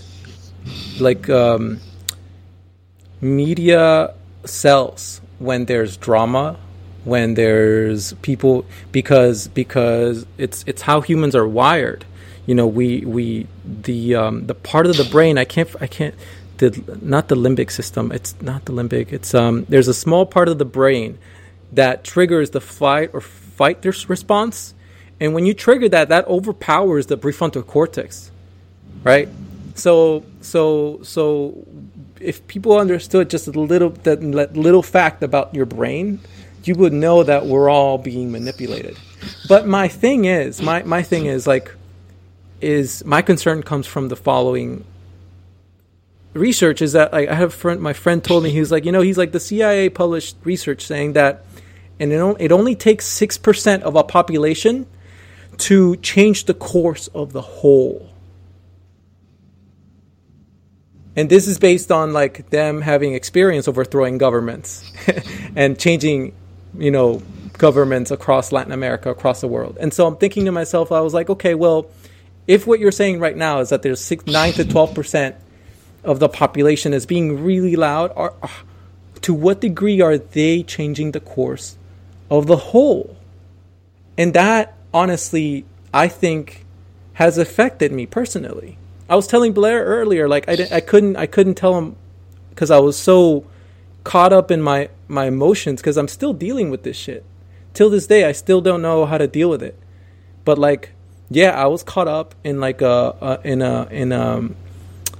and I came face to face with how racist the prison complex is, the justice system is in America. Just driving down a rural road at night with my friends, and me and my girlfriend, the two people of color, are the only people getting harassed while 3 other white people in the back of the car just fine. That's weird, man. It's weird. And I was just minding my business, and I could have not been paying attention to the news, and that could have just happened to me. So, it's I can turn off the news, but I can't stop other people from acting on the influence of, the extremes. And when the extremes come from a leader, that's really dangerous to me. So, yeah, it's weird. I don't know. The thing is, my problem with all of this is that regardless of whatever current beliefs people hold about anything, if you do any study at all into brain chemistry, and as you were mentioning, is you'll realize that brains are really bad at a lot of things. We're very good at getting data, we're very bad at processing data. And you can look at this from any number of angles. You can look at this from the amount of those weird optical illusions which can just mess with your perception of reality. You can look at, there's even the audio ones, like the Yanni Laurel thing. It doesn't matter, these are all micro silly games, but they highlight a very important thing, which is that our brains have blind spots, and in the case of our eyes, literal blind spots. The thing that matters about that is that this doesn't just apply to literal physical concepts. There is a lot of stuff that people don't realize that are psychological blind spots. And one of the ones that really struck me as a fascinating thing is that if your goal, imagine you're a charity, and your goal is to maximize money for your charity. If you go up to somebody and tell them a story of a little girl who's lost her whole family and she's, got malaria, you're going to reach maximum empathy. That person is going to go, holy shit, I need to give you money to help with this. If you say, oh, and she has a brother, not only does your empathy not double, it halves. Something about your brain goes, oh, okay, now there's two things to deal with. Because we're not good at dealing with large problems, and the bigger a problem gets, the harder we can relate to it and empathize with it, because it starts to become something we can't deal with. If you give someone a problem and go, this person is sick, they need medicine. Do you have medicine? Yes, here, give them medicine. You can solve a problem and your brain is like, that's easy, I can deal with that. If you scale a problem, you can't deal with that. And there's so many people who look at the world and go, there is a problem in America with something, everyone is fighting each other. And then they try to solve that. Aside from the idea in my mind that there's a huge level of hubris that people think that their particular angle, approach, and outlook is good enough to solve that, or that they have the ability to, or that they have the right to, aside from all of that, even if you take that for granted, the idea that your perception of that reality is the right one is very hard to take. And I mean this in terms of, you talked about the 6% or so being able to sway how the world works. Well, the same goes for, if you tell one compelling story about a sick kid, you can change world policy. Now, again, I'm not saying whether it's right or wrong. My point is that people will change their mind based on a very good emotional tale. And that's not a good place to be. And I'm not saying that it's where we should live or what we should do. I'm just saying that if we're willing to accept the fact that the worst thing we can do is use emotion as a weapon to say that I had this experience where this guy was a prick and fucking ruined my night out because of something. I mean, I'm not saying it doesn't happen. In fact, I'm not saying it doesn't happen to a lot of people who have a similar story. But that shouldn't be something that drives worldwide policy. You don't think there's a problem with racism in prisons in America? You don't think, I saw 70% of the people around me were brown faces, man. I used to think, I didn't think this was a big deal, but then I was in there. And then I had to deal with suicidal thoughts after that shit, because I was like, oh my God, I'm not a free human here. How do I know that person over there doesn't think I'm a bad hombre? How do I know that person over there doesn't think I'm a bad hombre? I went insane for months, dude. It was hard. And but I mean, and then I looked at the statistics and we can go on Google right now and look at all the people who are incarcerated right now. The majority of them are men of color. This isn't my belief. This is a fact. So I'm being specific here. I just want to put a flag here. No, I know what you're saying, but all I can say is that you have an experience and you have facts which are true to you. This has nothing to do with your life or anything to do with any of that. On my side of things, I live in Ireland, and any story I would tell you would be unrelatable. I could tell you about the way my life lives or stuff that's happened to me, good or bad. It doesn't make a difference. My point is, though, that I have a perceptual sphere around my life of how my life works. And some of that, there's news worldwide about what's happening in different places. I'm not saying anything is right or wrong. In fact, I've been very careful that I don't even have an opinion on a lot of this stuff with America, because there's no point in me having an opinion, because I'm in Ireland. None of this affects me. And that's not saying that's this whole thing of empathy again. Unfortunately, I just can't empathize with a problem this big. And I know that about myself, and it's a bad thing about myself. But the fact is, I'd rather be safe in that knowledge that I can only deal with the problems outside my front door. And all I can do in my life is be the best person I can to the people I know and try to spread as much positivity as I can. I can't solve a worldwide crisis, and I don't think I'm capable of even trying. And all I'll do is break my soul if I do.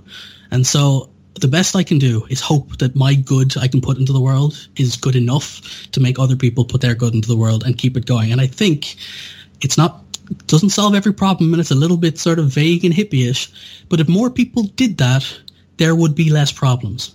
It is the idea that everyone thinks that everything is crazy everywhere, that they're all putting all of their energy into these big problems. And it's, again, there are problems, 100%, but no amount of everybody screaming at them is going to solve them.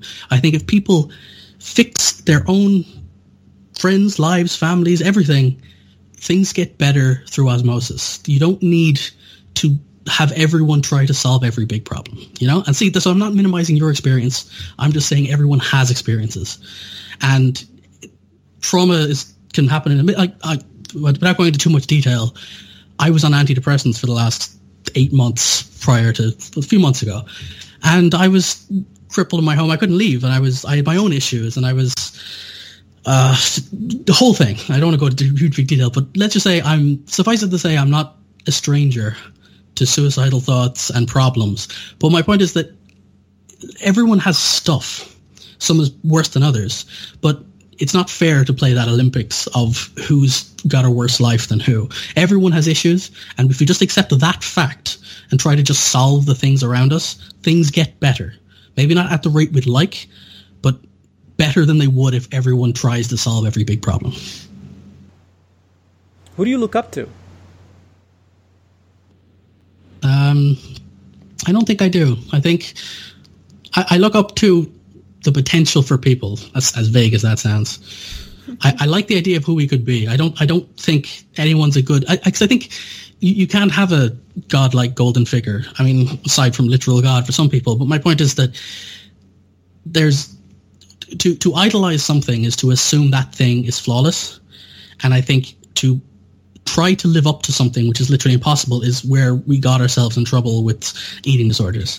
And that's just one microcosm of the problems with reality. There's no point in trying to deify something and live up to it. And that's also why a lot of relationships fail.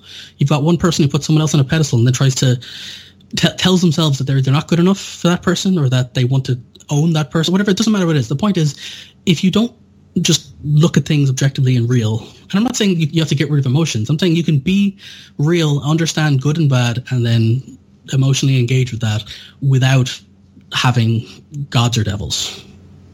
Yeah, what influences your philosophy? A lot. I've read books on Stoics. That's probably gained a lot of it, but I've just more... I don't know. I've done the rounds. I've looked at Aristotle and Rand and life myself. I don't know. I can't tell you how I've come to this sort of cohesive life belief. All I can say is I've read a lot and tried to assume that anyone I meet, even if I'm wrong, doesn't have inherently bad intentions. My assumption is every person I meet thinks they're doing the right thing for either themselves or the people around them. And that may not always be true, but at least if I work with that assumption, I assume they're not out for me. And I think that's a big problem where a lot of people assume, like, there's this concept of steel manning an argument. If you have a problem with somebody's argument, rather than try to pick the flaws in or try to change their mind, try to internally tell their argument to yourself in the best possible way so that you understand it and why they might believe that.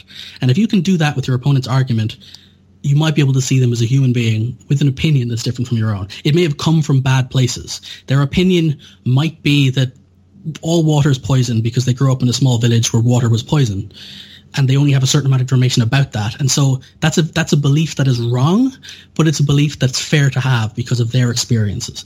So my assumption is most people either think they're in danger from something and are trying to fight against it, or they think that something is a threat and they're trying to solve it. They're not...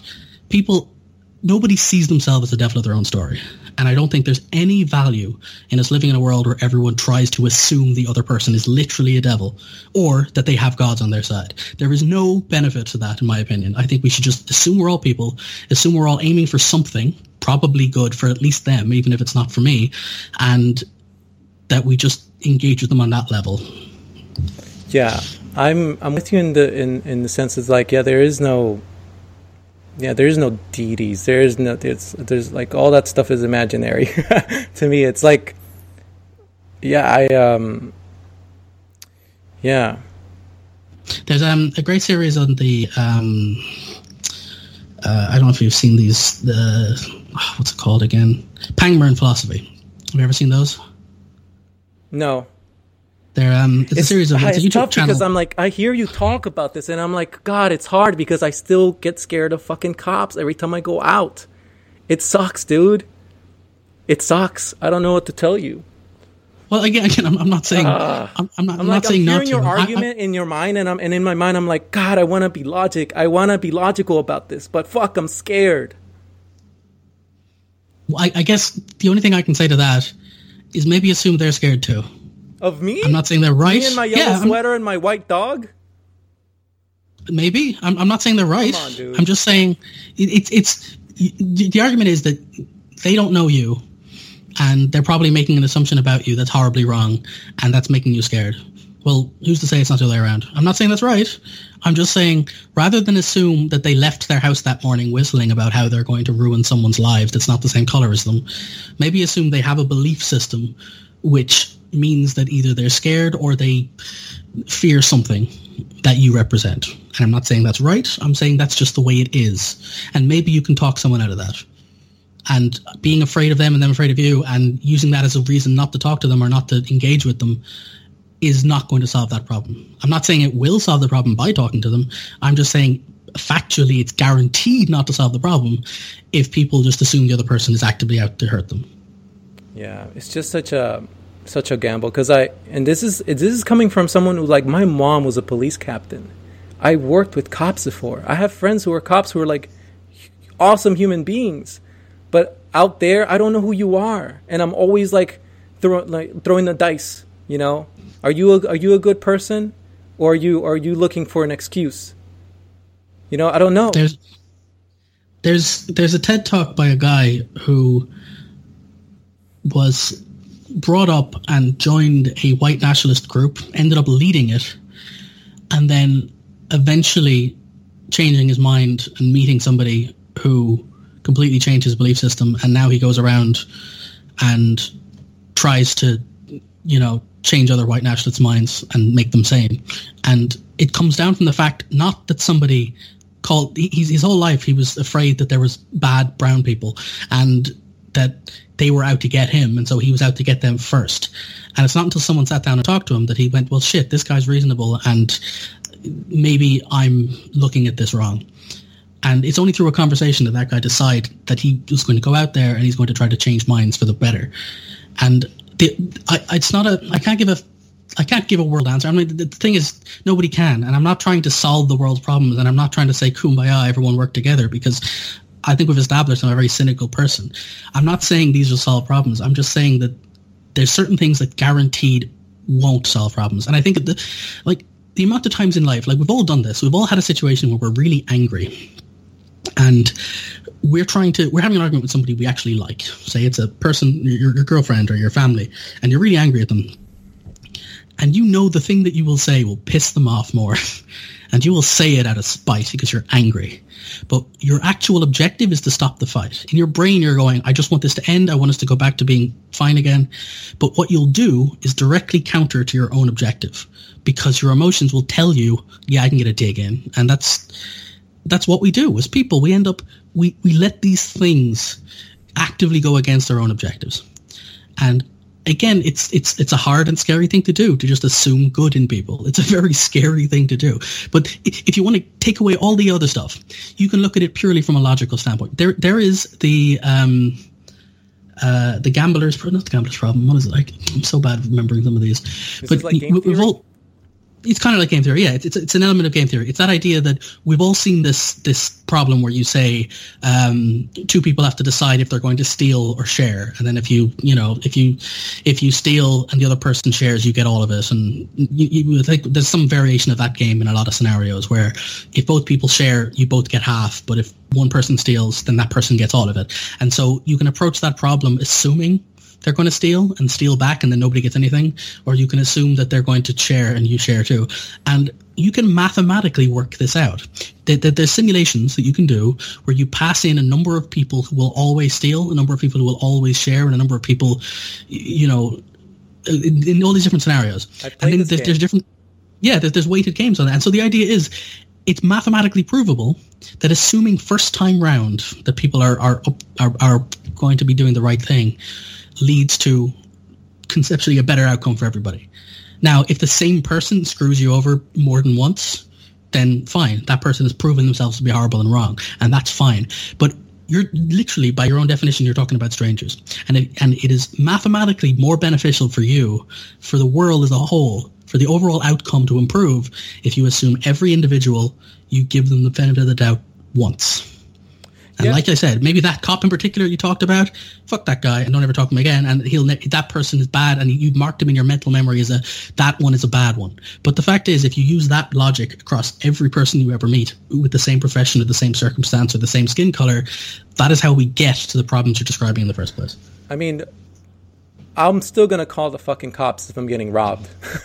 You know, like, sure. I'm still going to, like, what choice do I have? You know, so, yeah, I actually did that game. I played that game, and I actually found out that I have a bias towards being, they call it the collaborator, the farmer or the peasant, and then the troll or something. And the collaborator always collaborates, always assumes, like you said, always assume the other stranger is coming with positive intent. The farmer will go in or the peasant will go into it with thinking that the person has positive intent, but like once that person flips, does something wrong, the farmer never collaborates again. And then the troll that's, you know, going in there and just causing havoc. And in simulations, they've done the simulations and yeah, like the collaborator always wins in the long run. The peasant has a good run, but at the end the collaborator always wins. And yeah, and I had that like realization after playing that game. I was like, how do I rewire myself? Like, how do I become more trusting of people? For someone like, especially for someone like me who tends to be a bit more like I believe, like I wanna believe in humanity. For someone like that, like I think I'm a little hypocritical where like I struggle with like, yeah, with that, like how do I trust people? I don't know.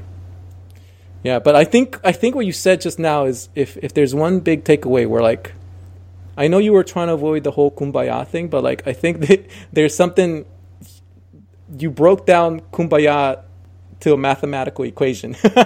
You know, I think. Well, to be honest, I had to. Like, I don't even mean this flippantly. It's like, I am a cynical fucker, and I have been my whole life, and I'm exactly the kind of person where if you met me in my 17, 18, 19, 20, that stage in my life, I was that guy that everyone hates who smugly knows all the big words and then tries to use them in conversation to prove he's smarter and really relish this idea of being this sort of, you know, intellect is king and emotions are evil and they'll take over the world and people are dumb for having feelings. And I really owned that personality, and it was such a douchey thing. But the fact is, at a certain point in my life, now I could go into the philosophy of that. There's a whole different, because I've read a lot into these topics to try to find out who I am, just like you were saying you did.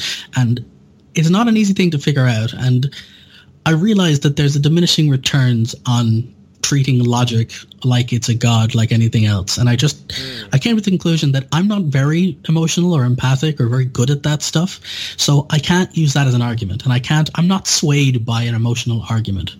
But I think empathy is scientifically provably good for everybody, that you can make a logical argument for it. And that's what I did. I argued to myself that I may not be emotionally invested in things, but there is a very good reason to be a good person. And I think for a lot of people out there, they need that. They need to find the logical center to the argument for why being good is good. As silly as that sounds. Yeah. I'm not saying you're a sociopath, but I had a friend who's a sociopath who told me that like the way he was able to like stay grounded was in breaking down morality to like a mathematical equation where it made sense to be a moral person.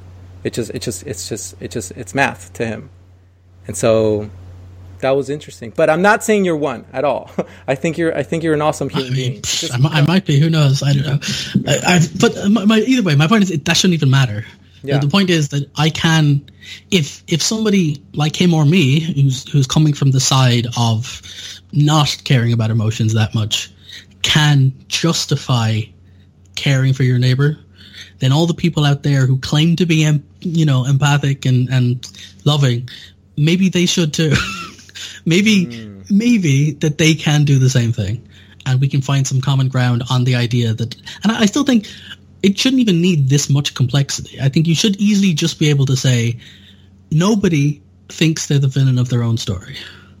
It's the fact. Nobody thinks they are the villain of the story they live. And so you may see them as a villain because of your perception on something, or they may see you as a villain. But the fact is, they think they're doing either the right thing or the right thing for them. And that should be enough for you to reason out that they might have a reason for what they're doing. It might be based on flawed logic, but they're not arbitrarily actively going around trying to be evil. Nobody does that. There's not a single person in the whole world who is a robotic evil thing who likes to run it, even if the most evil person in the world is doing it because they think they are righteously right in doing so. And again, that's not saying that it's right. I'm just saying if you understand that every person you meet has a justification for their actions, the question then becomes, maybe we give them the right information or the right justification rather than assume they're evil. Yeah, in the case of the cop that arrested me, he told me in the back of the car, yeah, I'm sending my kids to college with the money I'm making off of this. So yeah, he's a hero in his story because he's sending his kids to college. So yeah, I agree. I'm with you on that. Yeah, it's crazy. It's I wonder whether we'll ever get out of this sort of paradigm. Like, is there anything? I don't know. Yeah, it's but that's a really good thing to think about. Well, this is kind of why I don't think about it at this scale. Like, a lot of people will go to this again. Like I said, it sounds like it is being unsympathetic to close your eyes to the pain in another half of the world. But the fact is, there is enough things wrong with your direct vicinity. And I'm not saying to that scale. I'm just saying, in the words of Jordan Peterson, for one, your room's probably messy. That's one problem to solve. May not be the most important problem in the world, but it's the first problem, and it literally is outside just after your feet when you get out of bed. And if you live your life with the implication of trying to solve each problem as it comes to you, that's within your control to do so. You are literally radiating good things, and not in a, again, airy-fairy way. I mean, literally, if you live a life where you are organized and you are polite and you are managing your time and your money and you're putting money towards things that you believe is good, but you're doing it in a, localized way, you are spreading that good in a very clinical and straightforward manner. And that's the best you can do. Yeah. In ideal situation, humanity would go in that direction, but then you wouldn't have any crazy artists, who like do crazy fucking shit that like attract, and I don't know if you look at YouTube, I don't know if you want that. Look at what that turned out. Well, no, I think when I'm subscribed firmly to Gus Johnson and enjoy every video he puts up, you're right. I probably don't want a clinical world of boring righteousness. But no, yeah, you know what I mean. I don't mean like sanitize the world from all problems. It's just, I just think the real message I'm trying to get across here is that I'm not trying to solve the world's problems, and I don't think I have the right or the ability or anything. And it may sound like I'm waxing on here like I'm some kind of philosopher, but this is just my thoughts. It's just, well, you've asked me, so I'm telling you. But my point is, I'm not espousing this. I'm not going onto YouTube and making videos. I'm not writing articles, because as far as I'm concerned, if I live a good life and we have a chat here and someone listens to this and they decide to do something good, then great, and that's fine. It's like, but nobody has that ability. And I think that it's this thing where everyone assumes they can be, like, they see a YouTuber and go, I could do that. That's just being on YouTube, or I can, whatever. You start assuming that just because someone else can do it, you can do it too, or just because it's possible that you can do it. They're very subtly different things. And rather than trying to change the world, just try to fucking write a good short story and put it on the internet. Just do a small thing and just do it well and live your life well and just enjoy it, and don't try to, be an activist for anything. There's no point in being an activist for anything. Like, if you want good things to happen, solve your problems in your life, and that's fine. Yeah, I mean, I half agree, but like, yeah, for sure, like you definitely want to like focus on yourself and improve yourself. Like I came to that realization, you know, like a few years, like a year. Well, it's been an ongoing thing, but like, yeah, I was trying to figure out like what am I doing? Like why? What's the point? Like, how do I have meaning? Where do I find meaning? And I realized that like at the very foundation, at the very core, where I can draw meaning from, if from nothing else, it would be from the fact that like every day that passes, I would work on being a little better than I was the day before. You know, like I would work on being a little better at like you know, coding. I would get a little better at like learning languages. I would get a little better at like, you know, being a good friend to people and a good person. Like that was my realization. Like if at all, like if there's one thing that I could draw meaning from, it was that. Yeah, and it was you know, and it was interesting, and I just think that like I think VR has I think you're underselling VR a lot. But I think you're definitely. I'm really open to your ideas. I'm really trying to like you can. I hope. Yeah, I am really trying to like embrace your ideas and like sort of like come to an understanding and yeah, it's. Yeah. Well, I think this is, again, it's maybe anticlimactic on the VR thing, but I think it's the same thing, right? Like, I got into VR on the sheer hyperbolic enthusiasm that it's going to change the world and the way I use a computer and how it's going to be the best thing ever. And that was great, and enthusiasm was great, and there's nothing wrong with being excited about something. But after 3 years of watching it take this magical conceptual idea where there's a bunch of us on a subreddit sharing small demos. And by the way, shout out to still my favorite VR developer ever, who hasn't been doing it in a while, is Teddy, who used to make those little dumb demos with the Hydra. Teddy OK was his tag. And it's just because it was someone who just did it for fun and made like 5 or 6 fun demos, and someone was really got me excited because they were doing fun things for themselves, proving the point that it can be done. And that's great, but because I was putting it on a pedestal, just like we said earlier, like its own little deity, I was saying VR is the future, it's going to change the world. There's no place to go from there except to be disappointed when it isn't that, every year that it isn't that. And it's good to dream and visualize where it's going to go, but if you set your expectations to VR has great potential, and you can enjoy each thing that comes out, you can actively enjoy each thing that comes out. You don't need to be disappointed by expecting more to happen or that it's not where you want it to be. If you just engage with it for what it is a piece of technology which is slowly improving over time, has so much great potential, is a fun thing. I can share my enthusiasm with it without assuming it's going to change the world yet. And that's why I think this whole thing I was saying before about it'll trickle into our lives. There was a time when the iPad was considered a dumb concept. It was a thing that was like, why would anyone want a tablet thing? That's stupid. Until now, most people have tablets. Like you can go to the creation of the laser. It's one of the funniest. I'm not going to go into it here, but like the origin story of the laser being created. It was called the invention without a problem or something like that. It was the idea was that it was made before anyone knew what it was. Now it represents the entirety of how data functions for us.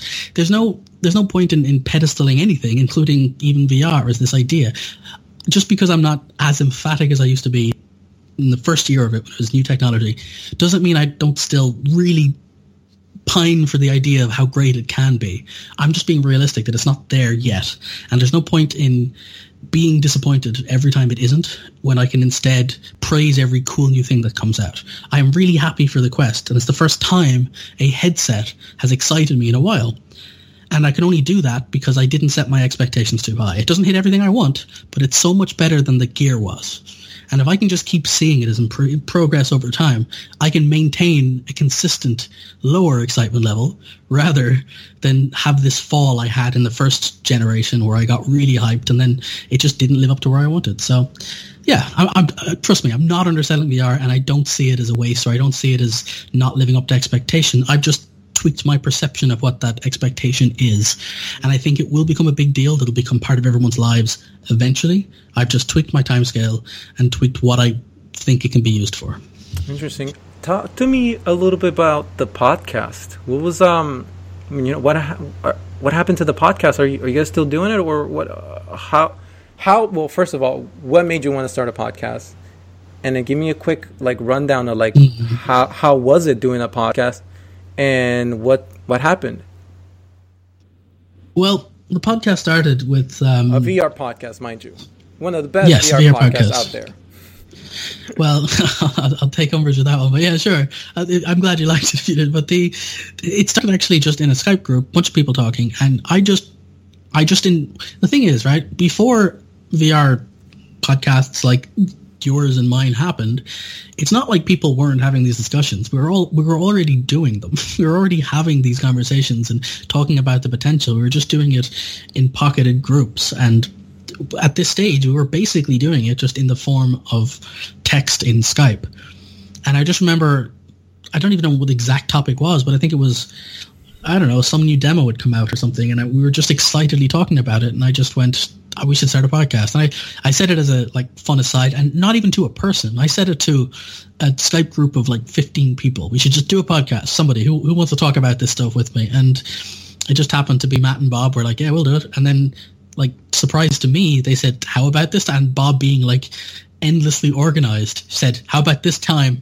Are you? Yeah, I'll do it. I'll record it. And it just it went from me saying one line to it happening. And then we just did recording, and the fact that it rambled on for 2 hours, and that became our format because we didn't script anything. It was just literally raw passion talking about ideas. And again, it's just like I said earlier, that what happened was we just kept doing that, and there's only so much enthusiasm you can keep having when it goes from being fun demos people share to being sequestered behind corporate barriers. And they're hit that point around the Facebook acquisition where, regardless of whether it's good or bad for the future of VR, it just became more secretive. And it's just the way technology goes. It used to be something developed in front of a community, and that's got its goods and bads. We can see every small tweak and change. I still laugh at that time Palmer said that he'll never use Fresnel lenses. They're dumb. They're not a good idea because of the chromatic aberration. And then fast forward to the Rift using Fresnel lenses. It's, because he was thinking it up as he went, and there was a level of sort of creativity with the community. And as time went by, it just became more, I don't want to say more corporate, because again, that sounds very hippie-ish. I don't mean that. I just mean it started to become, how do we apply this practically as opposed to this pipe dream mentality? And the unfortunate truth of that is there wasn't as much of that as we'd like. So what happened is businesses started playtesting in private. People stopped having things to play with. There's less hardware coming out on a regular basis, and it just trickled out into the point where I was already losing interest at one stage. But then on top of that, I started getting practical programming work, specifically in VR. And so in a weird way, I left the community to work in the community, but doing exactly the same thing that got me out of it in the first place, which is I started becoming one of those people in the background working on stuff that to be made, as opposed to talking about it and sharing enthusiasm. So that's what it is, I guess. That's, yeah. What did you learn about yourself doing the podcast?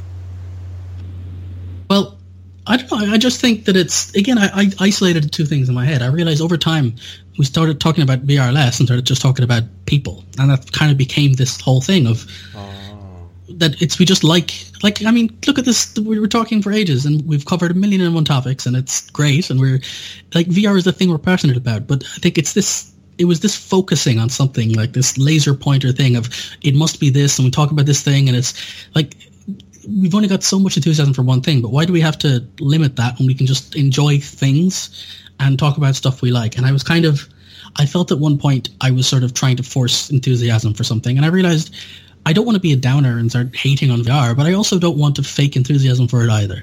So I need to recalibrate where my level is at and what I'm doing with it. And then as I was getting work done, it was like I had this, like you said, I was having way back earlier, we were talking about how I had to reconcile this idea that it's giving me money. VR is working in VR is giving me the finances to be able to fulfill my rest of my habits of technology, including VR. So I'm working in VR to buy VR headsets, to work in VR to buy VR, to buy VR headsets. And it's fine, but at the same time, I'm buying them and losing interest in the idea because there's not that much content for it. So it's this weird cycle. And again, I realized that rather than trying to force this thing, I just decided to be true to the actual enthusiasm level I had and just try to, live to that. And separately from all of that, just work makes you busy and you start doing it less and it's hard to schedule timing. And if we're getting more practical, there's a number of, confluence of reasons why it's sort of petered out. But for me, the real point was I didn't like being, in the early episodes, I was the sarcastic, gruff one who was passionate about VR but was cynical, and I think that was a good place to be. And as time went by, I lost the passion and was just cynical, and I didn't like that. And I remember this one particular podcast we did very late in the game, and we'd actually been gone for a few months, and we did one podcast, and I read a comment on something. I think it was on Road to VR or something, where someone had commented on the podcast we did, and it's like, these guys, they don't know what they're talking about, they're just jaded, whatever, something like that. And I kind of laughed at that because I could have seen myself writing that comment years before, but my brain just went to, dude, I've been doing this for 3 years. I mean, it's hard to keep the same enthusiasm. And like every time you see these conversations of, have you thought about using VR in for surgery? Yes, we've had that conversation. Have you thought about using VR? Yes, we have. We've had literally every conversation you could have about VR because we've been talking about this every day for 3 years. Of course, we've had that conversation. And it's not even meaning to be mean. I'm not trying to like shut down someone else's enthusiasm. It's just, how can I maintain your level of brand new, wide-eyed enthusiasm for something that 3 years ago I had this conversation and explored it in infinite dimensions, and it shouldn't be a bad thing. I shouldn't feel bad for not having the same level of enthusiasm. I should be able to enjoy what enthusiasm I have now and explore it more practically. And I think that's part of the power of getting into the community. I don't have to theory craft anymore. I can just make things. I can see the numbers and I can see how things are working. And so, I mean, it's not as exciting and it's not as fun as that open enthusiasm, but you know what? It's rewarding in its own way. And I think I can, Like I mentioned earlier, you're in the trenches, but on the other side, right in there. Like it's, where it's, I was thinking to myself, I was like, holy shit, like I've been doing this for 5 years. Why the fuck am I doing this? and I've been little by little coming closer and closer to a resolve that like it's a different, there's different factors, but one of them is sort of just this fascination with the human beings at the epicenter of this thing. Like the fact that people were willing to throw themselves into this, without thinking a lot, or maybe they did, but they threw themselves anyways. It just made me like feel like there's this momentum that I wanted to capture, that I wanted to understand, that I thought that people in the future would be wondering about. You know how we wonder about like people who went to World War II, and like you wonder like what was going through the mind of that man that was about to like step into like a war zone, like what were their goals and aspirations? Who were they? And so I think I sound crazy as fuck, but I think that VR, the birth of VR, is as momentous and as a big moment for humanity as fucking the invention of the nuclear bomb. I know I sound crazy. Along with a bunch of other things like AI and CRISPR, right? Like it's a bunch of things. But because of that, because I found that I thought that there was this importance, I wanted to like capture the humanity behind the technology. And I started asking myself this question, well, like, 20 years from now, people are going to wonder, like, well, what the fuck were they thinking? Who were they? What were their goals and aspirations and motivations, their dreams? Like, who were these people? Not just, like, what they thought about the Fresnel lenses and the screen door effect. You know, that stuff that matters now, but, like, what's really going to matter later on, 20 years from now, is, like, you know, that human side.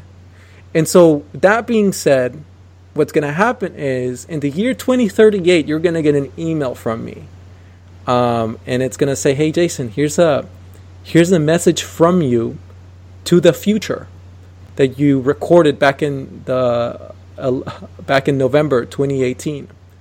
So yeah, I leave the floor to you to send yourself a message to the Jason of 20 years from now. Oh boy. There's no point. That guy will never listen to me. I mean, I'm going to send the email anyway. I'm going to send you that fucking email 20 years from now. So regardless, whether you listen to it or not, I mean, this is why, this is sort of what's driving me. I feel like there's something here that I want to capture, and I want to know. Well, yeah, I want to throw you in there. The thing is, I understand where that passion comes from, because I think that, like, so you described VR as like this origin concept that we're at the vanguard of this creation of something big. But the thing is, right, and this isn't to diminish it in VR, the thing is, this happens all of the time with every new thing. And I love it. It's fascinating. Like, I just recently watched a Lindsay Ellis video on the origin of the Hunchback of Notre Dame, the whole the origin of how that Disney movie came about, and all the people, and how it started with a guy who was in love with architecture, and how that came to be where we know it, and all these kind of crazy things. And like, every single one of these things has a story, like right down to programming. We're talking about is my area. People look at programming and they don't think that the first programmer was a woman, you know, like the first ever program language was made by Ada Lovelace. And there's like a whole history of the 1840s about when this first programming language, and you can go and read about it and learn about Babbage's analytical engine and all these cool concepts that were the origin to where we are now. And that's just one thing. And there's everything you enjoy has this amazing story of all the people that came together to make it. So I agree with you. It's important that we are here and we're talking about it and we're part of this amazing thing. And so I don't mean to diminish that, but what I'm saying is there is millions of these, and I love them all, and they're fascinating. And you can go like those video essays about the origin of how Mario got made, and the idea of Donkey Kong and how it was originally kind of a Popeye thing. And there's all these different stories about how certain games got made because of licensing issues in the background. And there's so much fascinating history to how we got to where we are. And VR is one of them. And I don't mean it's better or it's worse. I'm just saying it is another thing, and it's great to be part of it. But to put things in perspective is that before, a lot of us know Cymatic Bruce as the guy who got us into VR. He was certainly, for me, the guy who I used to watch on YouTube and love the videos about how he was learning programming, and that's what got me into making my first VR experience.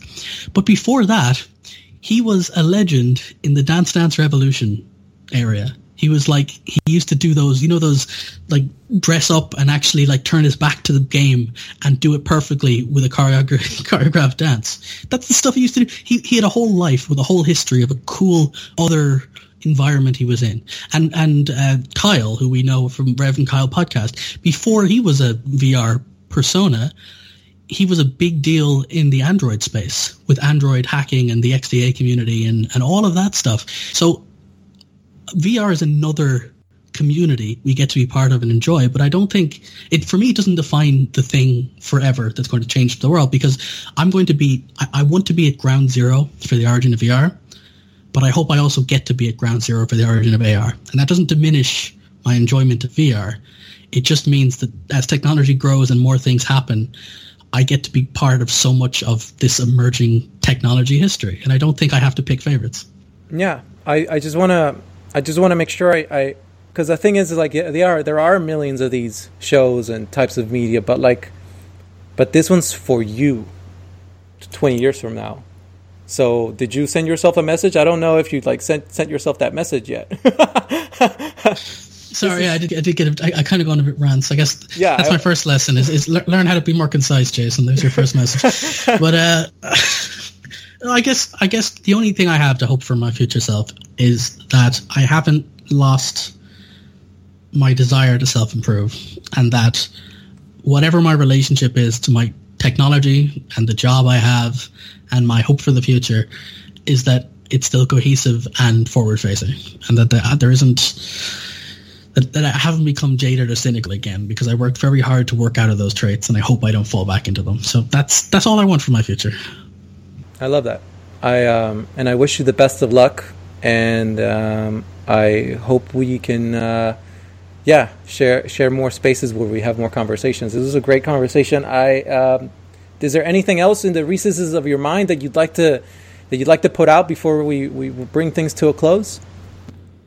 I guess we might as well wrap up on the practical end, which is, like I said, my website is darkersmile.com, and one thing is a personal passion of mine, if anyone's interested, is I love programming, and I don't mean just as like a boring technical profession. I read a million books on it, and the idea of software architecture is actually a passionate discussion that I would just as I talk about VR or I talk about all the other stuff we said, I could rant for 10 years about the various different exciting, boring to other people aspects of programming.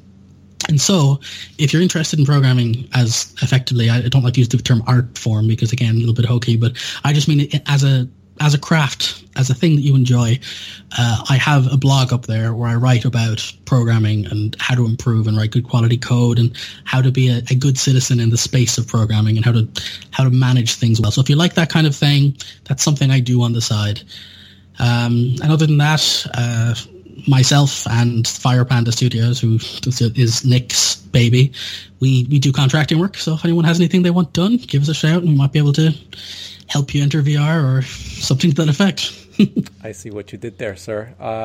Jason, I know for a fact that you are and always have been and always will be, no matter, even if you love AR more than VR later down the line, you're always going to be a scholar, a true scholar and gentleman of virtual reality. And it's so, God, it's so cliche, or like, I'm so tacky. I say that all the time, but like, honestly, thank you. It was a really good conversation. I appreciate your time. And, yeah. Thank you. Sure. Really, thanks for having me. I'm glad we did this, and hopefully we can do it again.